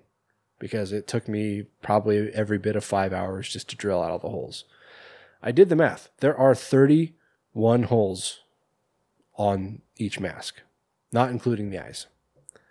And it's, times 15, that was almost 400 holes that I hand drilled. And then, the whole process of sanding them and painting them and then repainting them, that was probably another 5 hours. Fucking A. Fucking A. But everything was ready to go on Saturday, thank God. And just because I really wish people could have done all that themselves. When I was originally developing the concept in my head of how I was going to do this, that was what I was thinking. It's like, okay, well, I'm going to show people how to drill full start to finish. Yeah. And then as it got closer and, I had actually put in my original description, it's like, it's highly advised that the participants bring a drill, a hair dryer or a heat gun, any kind of paints that they might want to use or any other art supplies that they bring their own. And Jason messaged me. He's like, do people really need to bring a drill and a hair dryer? I'm like, I mean, they don't need to, but it would be helpful if they did. And so he just took that out of the description entirely. Okay. Even the hair dryer would have been helpful to get the paint fucking dry in a reasonable amount of time. Anyway, so he, so 15 people for the class, and everybody sits down, and I'm going through my spiel, and I had 2 masks for myself, one that was like partially drilled out, and I was going to show them how to do that, because I wanted to at least show them how to do it. Yeah. Even if they can't do it themselves. So if you want to do a mask in the future, this is where you can order them, and this is how you prepare it for painting. So I was just doing kind of a quick run through. Like, all right, now I'm going to hand out your masks. 15 masks, going down the line, handing them out. And I'm all done. I got 1 mask left. What happened? Somebody didn't show up. I put it aside. And, there was this kid there. Came in with their mom. I assume the mom. And then she left and didn't come back to the end of the class. Yeah.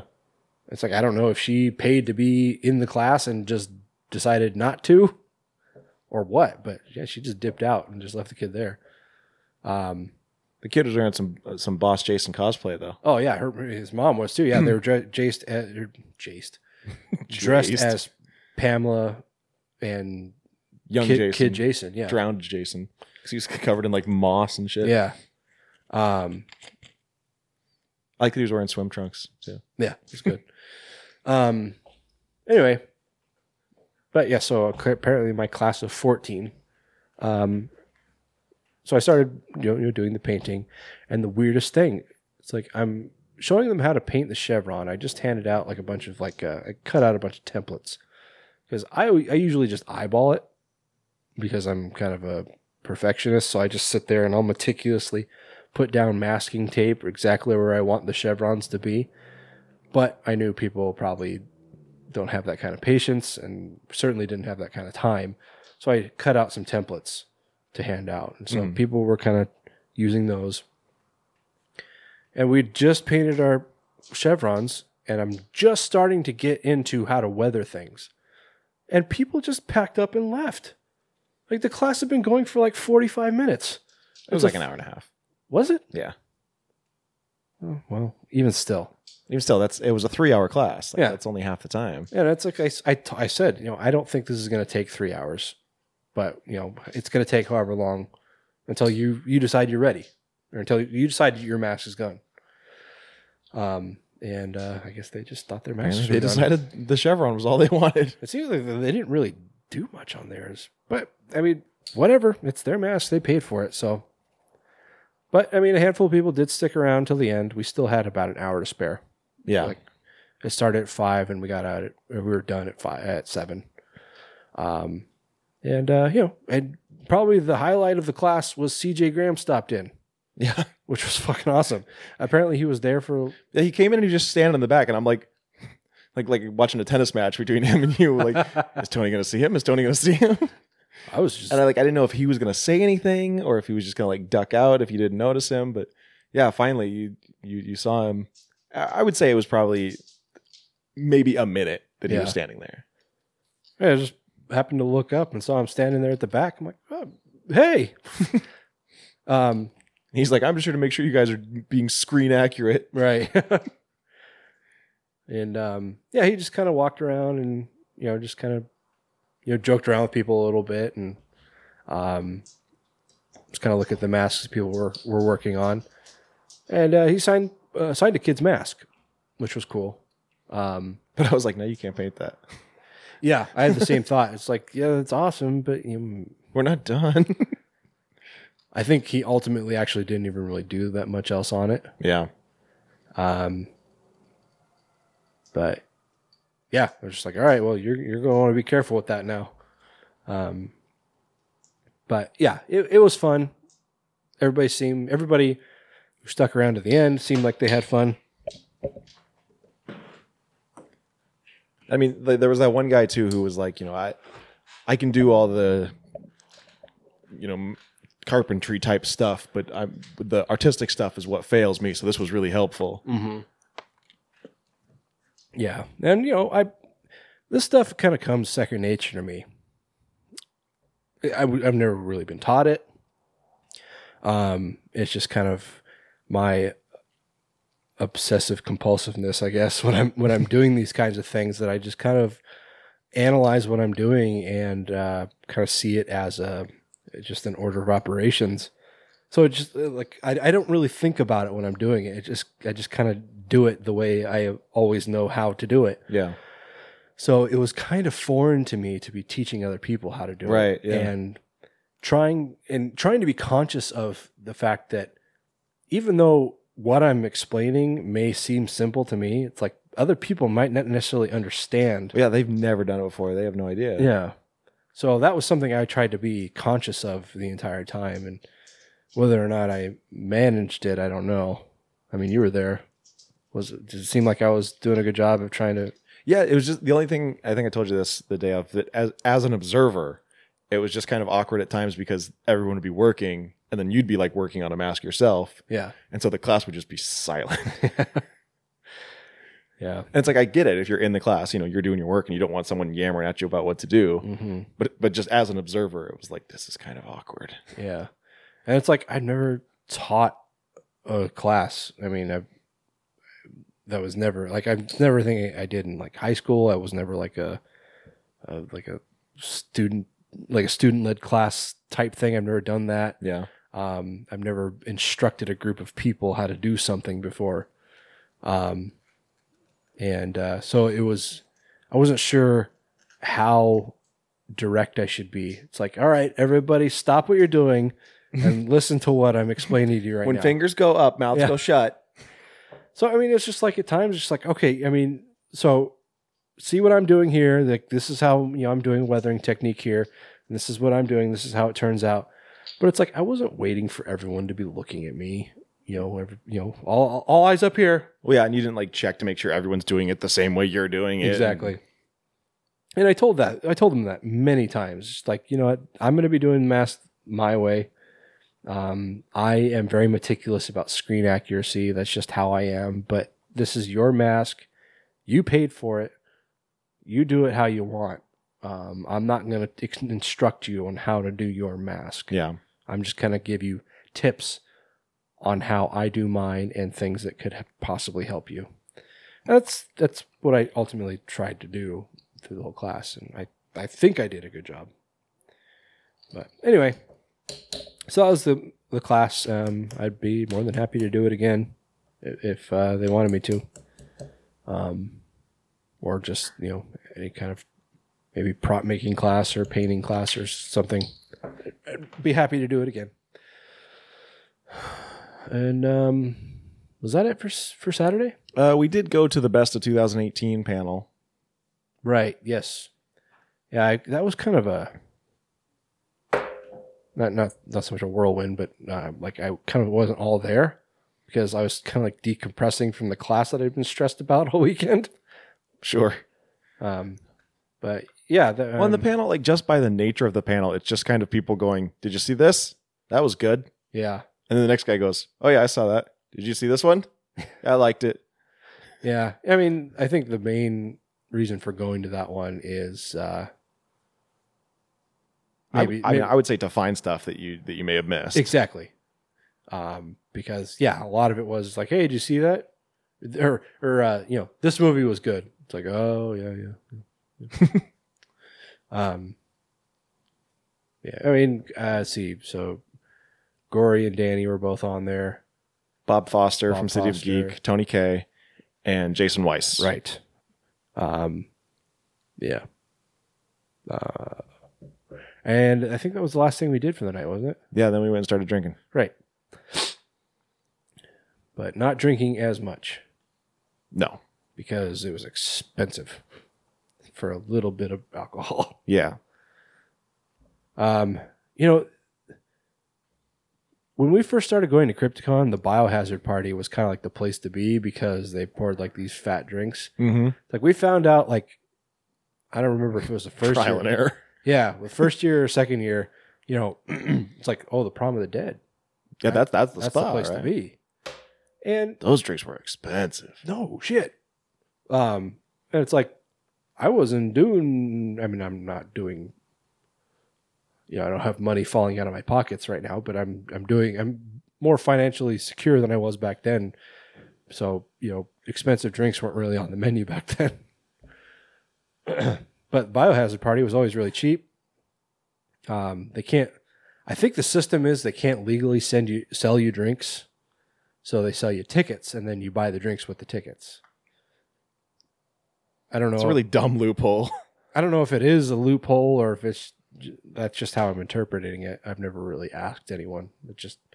I'm pretty sure, like, unless they have like a bar, like a license liquor license, sell license or liquor, which I mean, I feel like they probably don't, considering they're not in an establishment. Yeah. I mean, that would make sense to me. Yeah. Otherwise, I don't know what the purpose would be of selling you drink tickets at all. Yeah. But it's like, the drinks are fairly cheap. I mean, they're 2 tickets, and each ticket is $1, so it's $2 per drink. But there's such little booze in there. I mean, I can understand. I mean, they're serving potentially hundreds of people every night, and then they got to make things last. But it's like, I don't want to be drinking all night just to get a buzz. Yeah.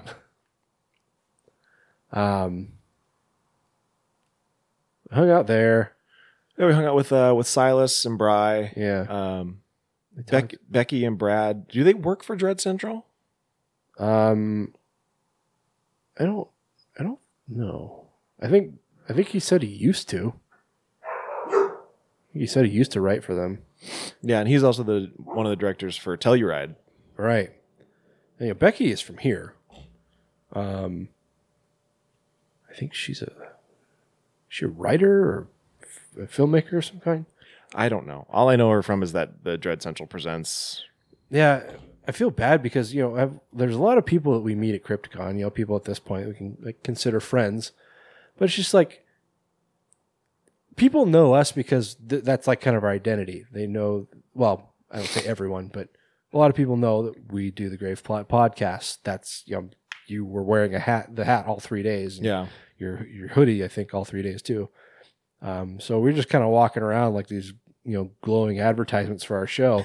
So people just know that we're the Grave Plot guys. But a lot of the people, they either like do so many different things, or I just don't know what it is they do. And I feel bad because I just know, oh yeah, those are my buddies from Crypticon. Right. But yeah, you just run.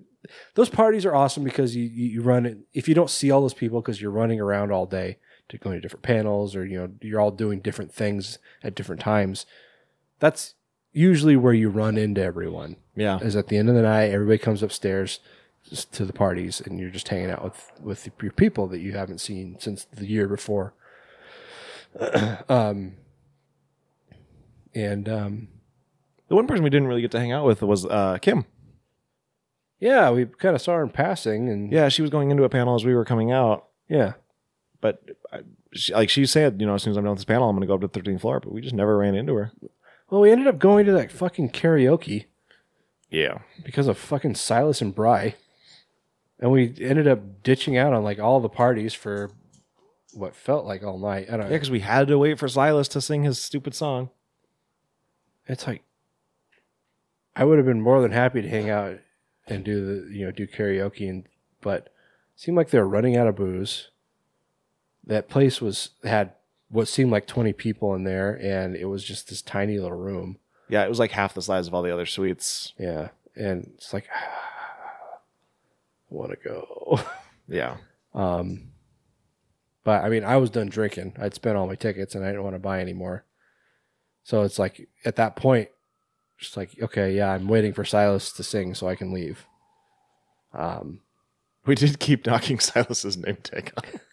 It's so good.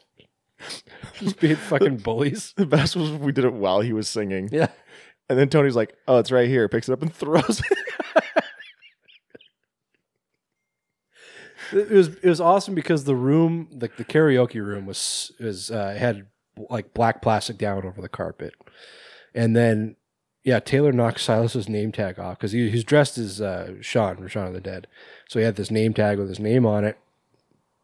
That was redundant, but Taylor, it's just held. But it on. had his name is the point. It didn't say Shaun. Yeah, but it was just held on by it was like a magnetic one. So Taylor like slaps it off of his chest for probably the 10th time that night.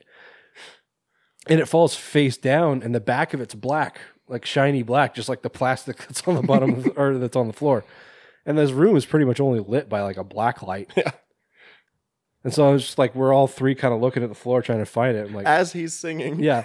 And I was like, oh, here it is. I pick it up and I throw it across the room. Fuck you, Silas. It's funny because he'd do the same shit to us.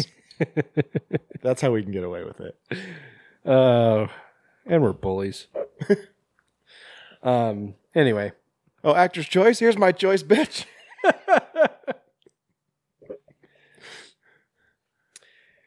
Okay. Anyway, so that was Saturday. We called it a night there.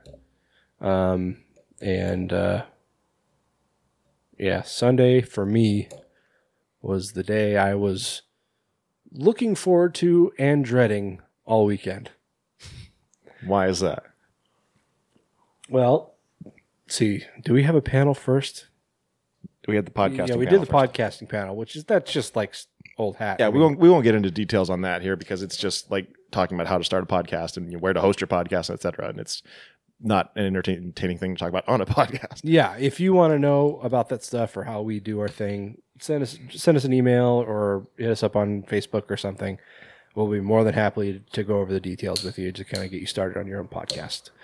But I mean, we sat on it with the Reverend El Fuego, Justin Robinson, and Steve Hollitz from Bone Bat, and both great guys. This is the second year we've done it with them. Yeah, it's fun to just kind of talk shop with them. So after that was the big event for us, like probably the biggest event that we've had at Crypticon before. Yeah, the Modern Monsters interview. Yeah. We talked to David Howard Thornton, who plays Art the Clown in Terrifier, Eugene Clark, who plays Big Daddy in Land of the Dead, and the two Jasons, Jason Brooks from Friday the 13th Vengeance and CJ Graham from Friday the 13th Part 6. And Friday the 13th Vengeance. And Friday the 13th Vengeance, yeah, he plays Elias. And, like I said earlier, we tried to make it a point throughout the weekend to introduce ourselves to everyone ahead of time. And the only person we didn't manage to get to before the interview was Eugene.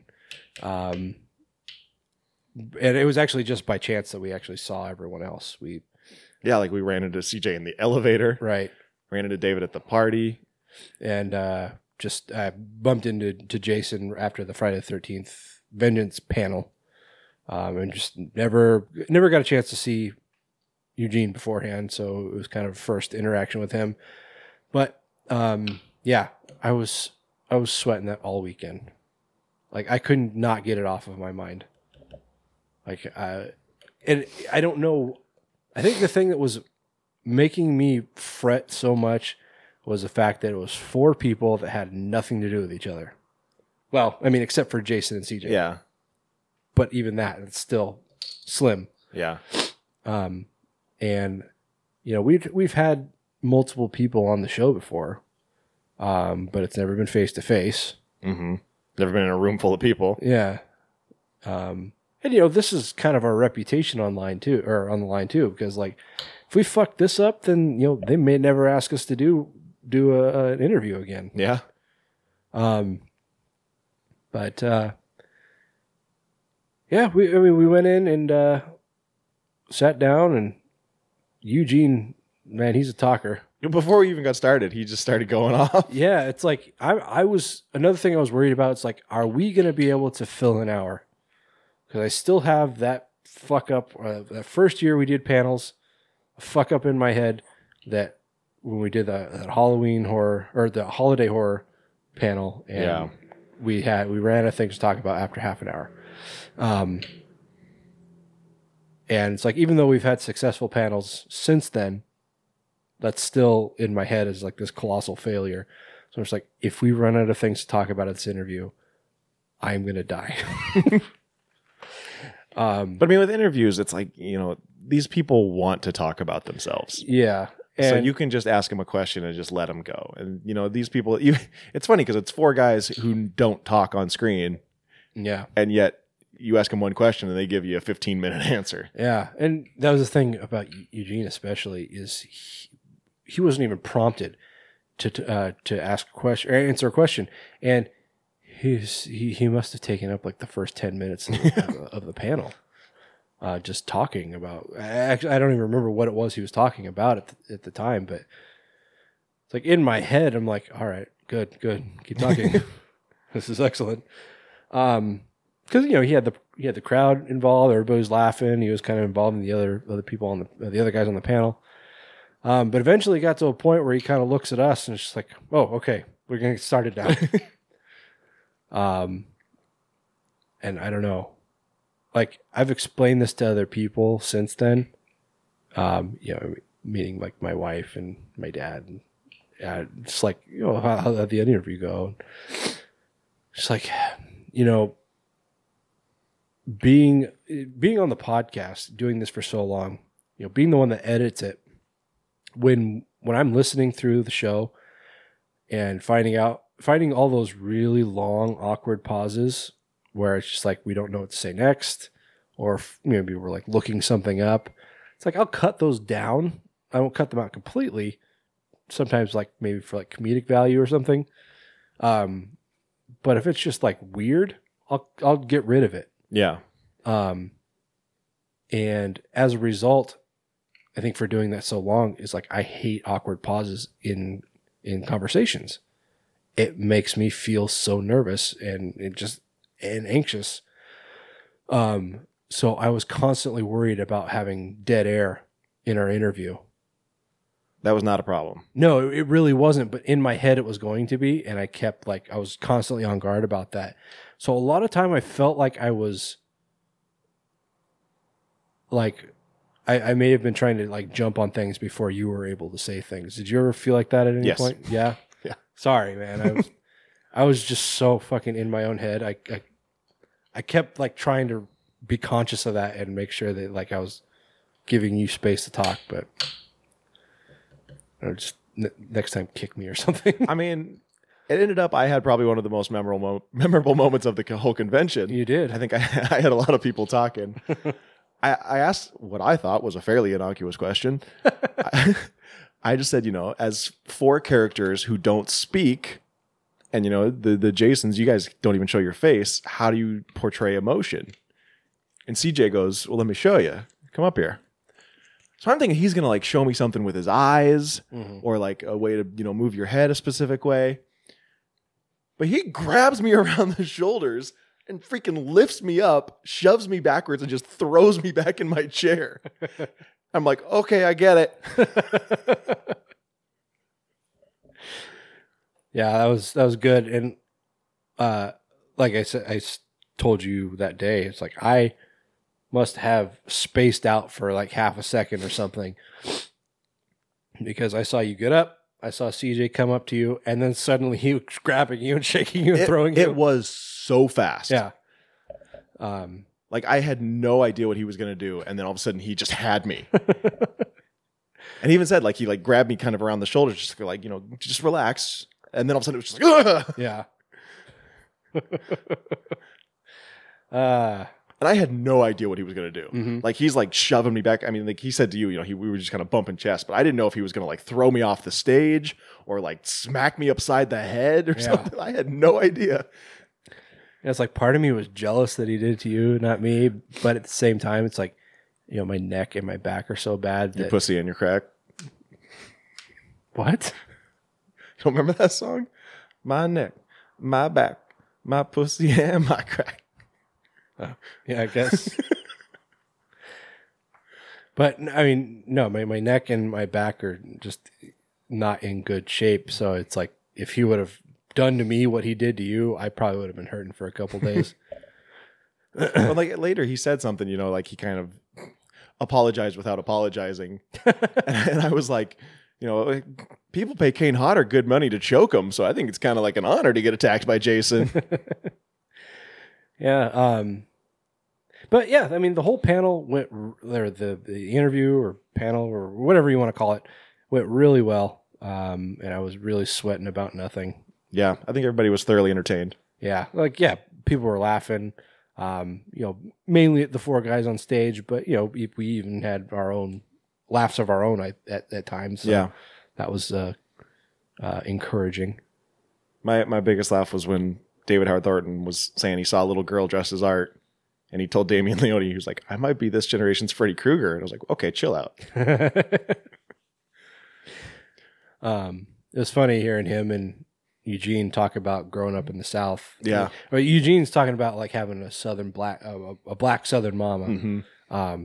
And I think David's from like Tennessee or something. I'm not sure. I know he's from the South. I don't remember exactly where, but CJ said Eugene was from Louisiana. Right. But yeah, David's just like, you're saying Southern black mamas, but I think it's just Southern mamas in general because they're talking about breaking off their own switches. Yeah. And his grandmother bringing a tree branch. And then him using that as in Art the Clown. Right, yeah. Using the look that was on her face in his portrayal of Art the Clown. That's great. Yeah, I mean, it was a long, hour-long conversation. So picking out like highlights was kind of all over the place. We asked him like, I think the first question I posed was like, "Hey, tell us how you came about your roles, like how that happened," and like I made it a point that I didn't want to ask questions because I had told you weeks ago that it's like I've been watching and listening to interviews with these guys, so I know what questions are being asked all the time. And I want to try and avoid those. And pretty much the question that everyone asked was, how'd you get the role? I felt like that was kind of essential. Yeah. So I just asked it. But I think everything else that I asked was pretty much not anything that I'd heard anyone else ask. So, but I don't think we even got through all of our questions that we had written down. No. Because like those guys, I mean, they would carry off on their own conversations. Mm-hmm. There was a couple times where Eugene would start talking about something, then he'd just be like, "What was the question?"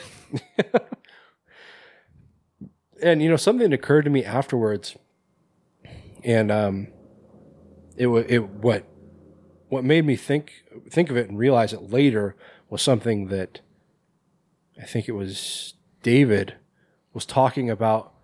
I think he said like, "Oh, me and this guy in Charlotte were doing something." Just like, okay, these guys, they're not in the same films together. They have very little to do with each other, as far as acting goes. But they are all doing the convention circuit. Mm-hmm.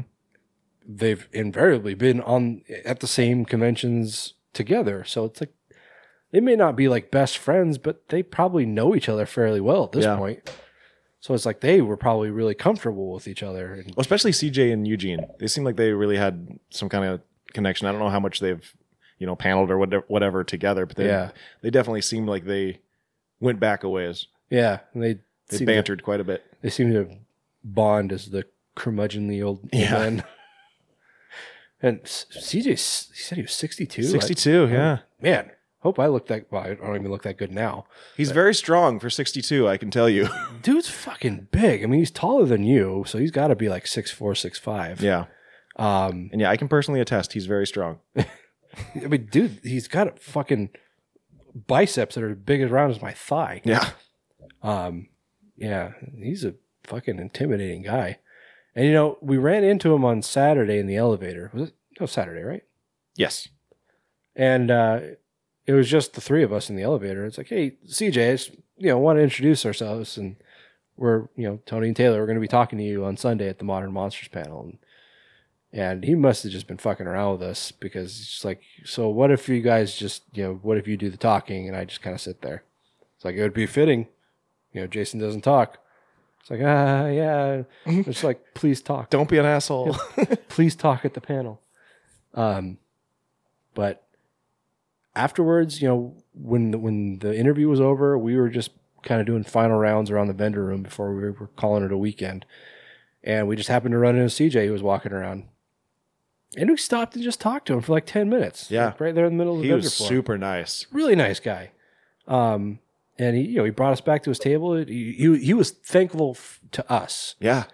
He was saying, what you guys do is, every bit as important as what we do, because you guys are generating exposure for what people like us do. And, the social media, podcasts, they're so important for creating a community like this that kind of builds up the genre, builds up the arts. It's just like, thanks, man. that makes me feel real good. And he's like, hey, come back to my table. Let me get you guys sign some pictures for you. It's like, all right. He's like, which one do you he had all his pictures out on his table. It's like, which one do you want? Like, actually, I have this if you don't mind signing that. And I gave him my mask. It was the same mask that Tom Matthews signed 2 years ago. Yeah. And Tom Matthews signed it right in the middle of the forehead, which is like kind of the prime real estate. Yep. I'm like, here you go. Tom signed it a couple of years ago. He kind of took up the good spot. And he's like, oh, no, it's fine. Tom's a really good guy. I'm like, yeah, he was really nice. And then we talked to David more. I mean, we talked to him at the party on Friday. Was it Friday? Yeah. Talked to him at the party on Friday. And then again for, I don't know, 5-10 minutes. He was smaller than I thought. Okay, I thought that was just me. Yeah. In Terrifier, he looks like he's tall as at least as tall as you. Yeah, he looks very intimidating. And yeah, when we saw him in person, he was maybe as tall as me, maybe a little taller. Yeah. Just like it's because he's so narrow, he looks really tall, but yeah, I was definitely expecting him to be much taller. Mm-hmm. But it's funny, Art is such a fucking maniacal psychopath, and David Howard Thornton is like the nicest fucking guy. Like, I really enjoyed talking to him because he's just like super down to earth. Yeah, and it's like he wasn't like, he's fairly relatively new on this scene and doing conventions and stuff. I mean, I know that he does them. He probably has for the last couple of years, but as opposed to somebody like CJ or Eugene or people that have been doing panels or conventions for years at this point, he's still kind of fairly new to the scene and very down to earth. Yeah. It's just like talking to a buddy, I guess he doesn't really have that. He hasn't developed that that ego. Not ego, but like that convention shtick, Oh yeah. Yeah, it's something that was very nice, and actually made it a point at the end of the interview to say. It's like, we've talked before about being at Crypticon, and by Sunday, a lot of celebrities just seem really checked out. Yeah. Like they just want Everyone's exhausted. Yeah. They just want to go home. And it's understandable, but at the same time, it's like you're getting paid to be here. People are paying you to see you be there for them. So it's like maybe put on a happy face. Yeah. Just at least for a few more hours. But these guys were so energetic and so that was another thing that I was stressing about. The fact that our interview was on Sunday and like towards the end of the day on Sunday. Yeah. It's like these guys are going to be exhausted. They're not going to want to talk. It's like we're going to have to be like prying answers out of them. But they were really energetic. They're really happy to be there. And so, yeah, it's just like, as fans, we've had our experiences with celebrities just seeming like they don't want to be here by day 3. So just as fans, and, I think probably on behalf of the audience here too, just want to thank you immensely for, being here for us. Giving it your all. Yeah. But anyway, yeah, so that was the end of that. And then you had to immediately go into another panel, right? Yeah, I had the Is It Horror panel, which I know we're starting to get long on time here, so I won't. Yeah. I'll try and keep it concise. But it was interesting because I was in the panel with John Lovett, who is a screenwriter and a producer. So he's kind of been on both sides of pitches. And so he looked at it very kind of analytically and very much like, this is what makes it a horror movie in a screenwriter's eyes, and this is what makes it a horror movie in a producer's eyes. Yeah. And then there was also Kat Murphy, who I apologize, I don't know what her credentials are, but I think she said she was a filmmaker. Is she? I think so. Okay. But like the point I kept trying to hammer home was, to me, there's not this, hard, fast checklist that you go, oh yeah, checks all these boxes, so yes, it's a horror movie. To me, it's more of a feeling that you get when you watch the movie. Like, does it instill fear? Yeah. And like we talked about earlier, it's kind of taking reality, even movies that are, based on a true story or whatever, they take your reality and they kind of twist it and they make it larger than life or something unexpected. And so I don't think that you can just, obviously every producer wants to put everything in a box. They want to know, is it a horror? Is it a thriller? Is it a comedy? Is it a romance? Whatever. Yeah. And that was something interesting that John especially was kind of really driving home the separation between horror and thriller. Yeah. Whereas on the show, we've talked several times about how like thriller is kind of becoming a subgenre of horror. Yeah. And but it was like his classification kept being like, if it's a antagonist who is real, it's a thriller. And if it's someone who's supernatural, it's a horror. And so I brought a point. I was like, by that definition, then the first Friday the 13th is a thriller. Yeah. I was like, when it's clearly a horror. The first 5. Yeah. And, and then you got to put, you're putting Michael Myers, that would be a thriller. And so I don't think that you can just say, these are the rules of what makes a horror and what makes a thriller. And I think it's more of, when you watch it, do you feel the tension? Do you feel, your heart rate increase? And like you were saying, I think thrillers and horrors are hand in hand. I think a thriller is basically just a different genre of horror. Yeah. I think a movie like a Seven is considered a horror. I think Seven is one of the scariest movies out there. It's pretty fucked up. Yeah. John. I mean, Kevin Spacey is in it. And we all know what he did. Yeah. John said that he brought up Die Hard. And he said, what kind of movie is Die Hard? Some people from the audience said it's action, action adventure movie. Christmas, yeah. And he says, but at its core, it's a romance movie.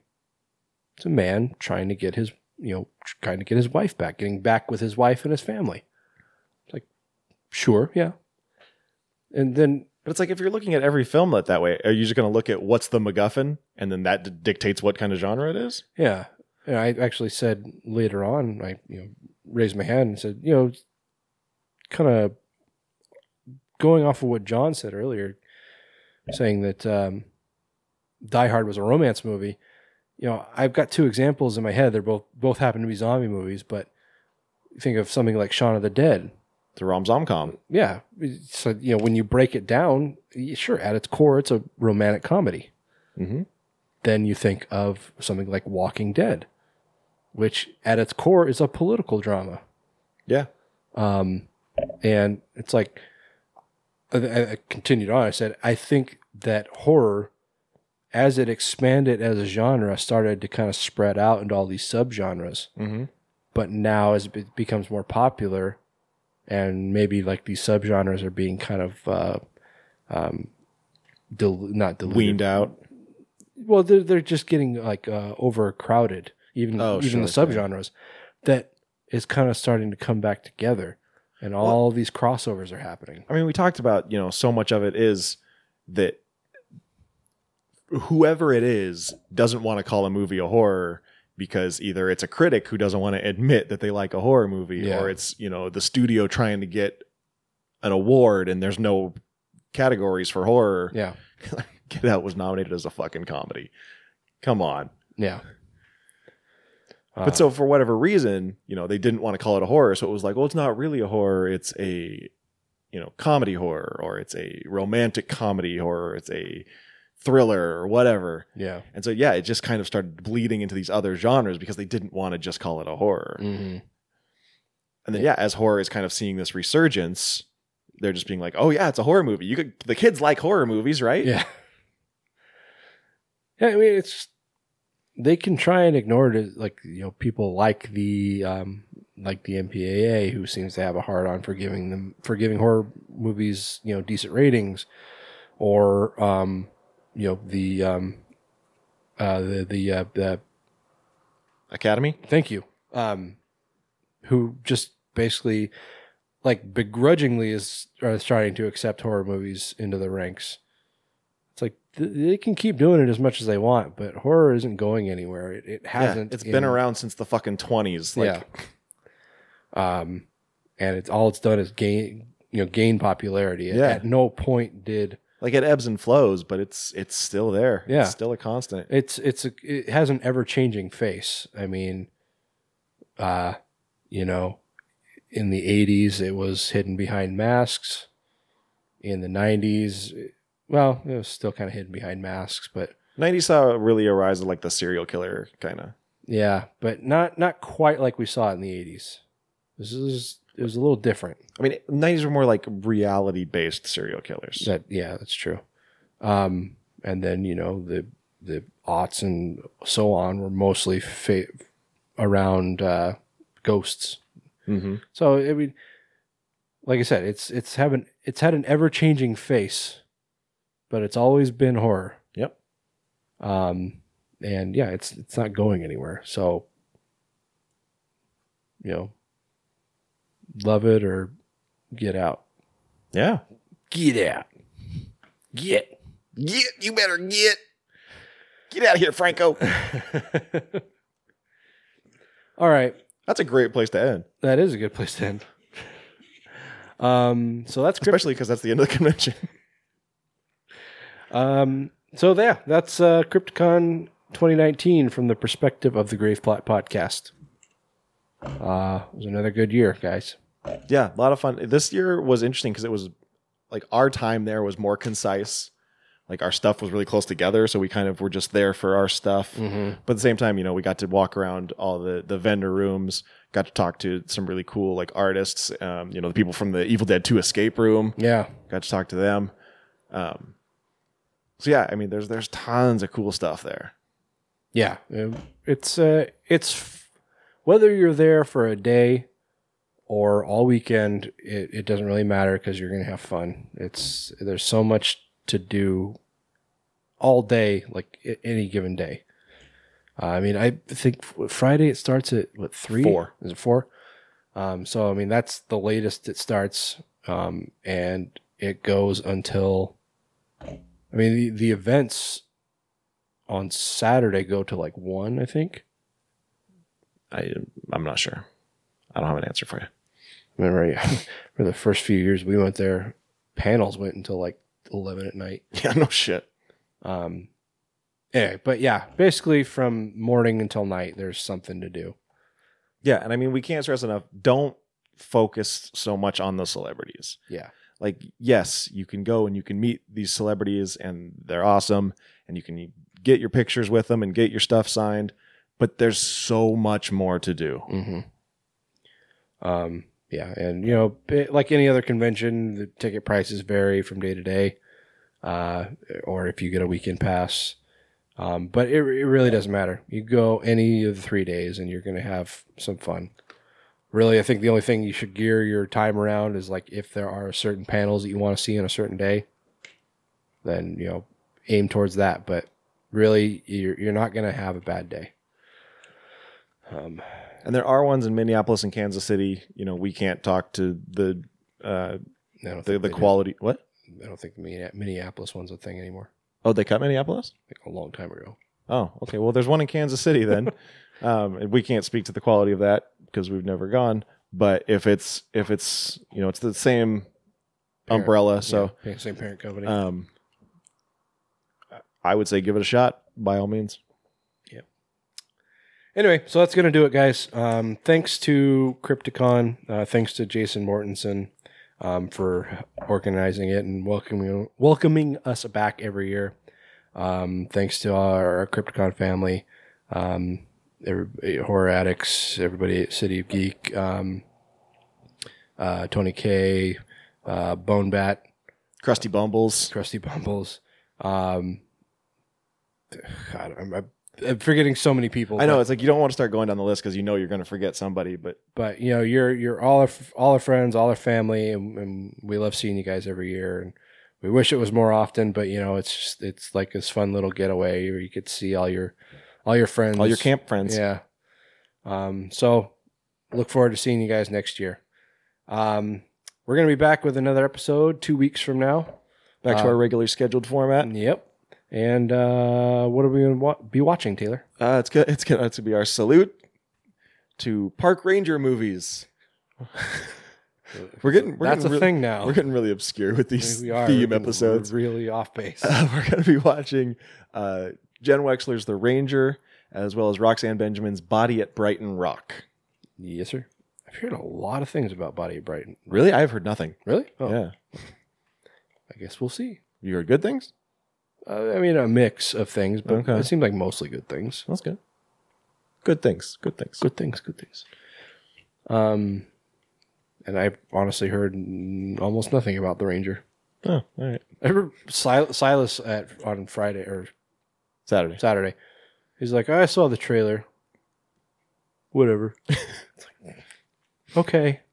Remember, it was announced like in October that it was coming to Shudder, and it just came to Shudder like yesterday or something. Yeah.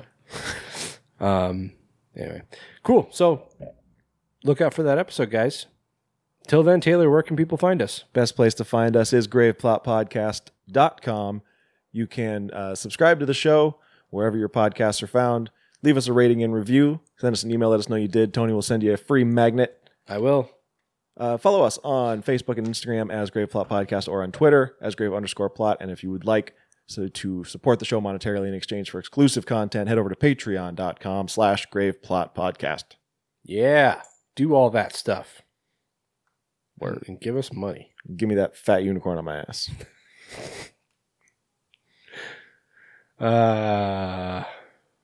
Okay. I'm still so tired. Like, just fucking burning the wick at both ends. Going back to work was not a good time. I'm off for a week, but I just did not sleep enough, and I'm so fucking tired. Have you seen Jared Leto and Ezra Miller at the Met Gala?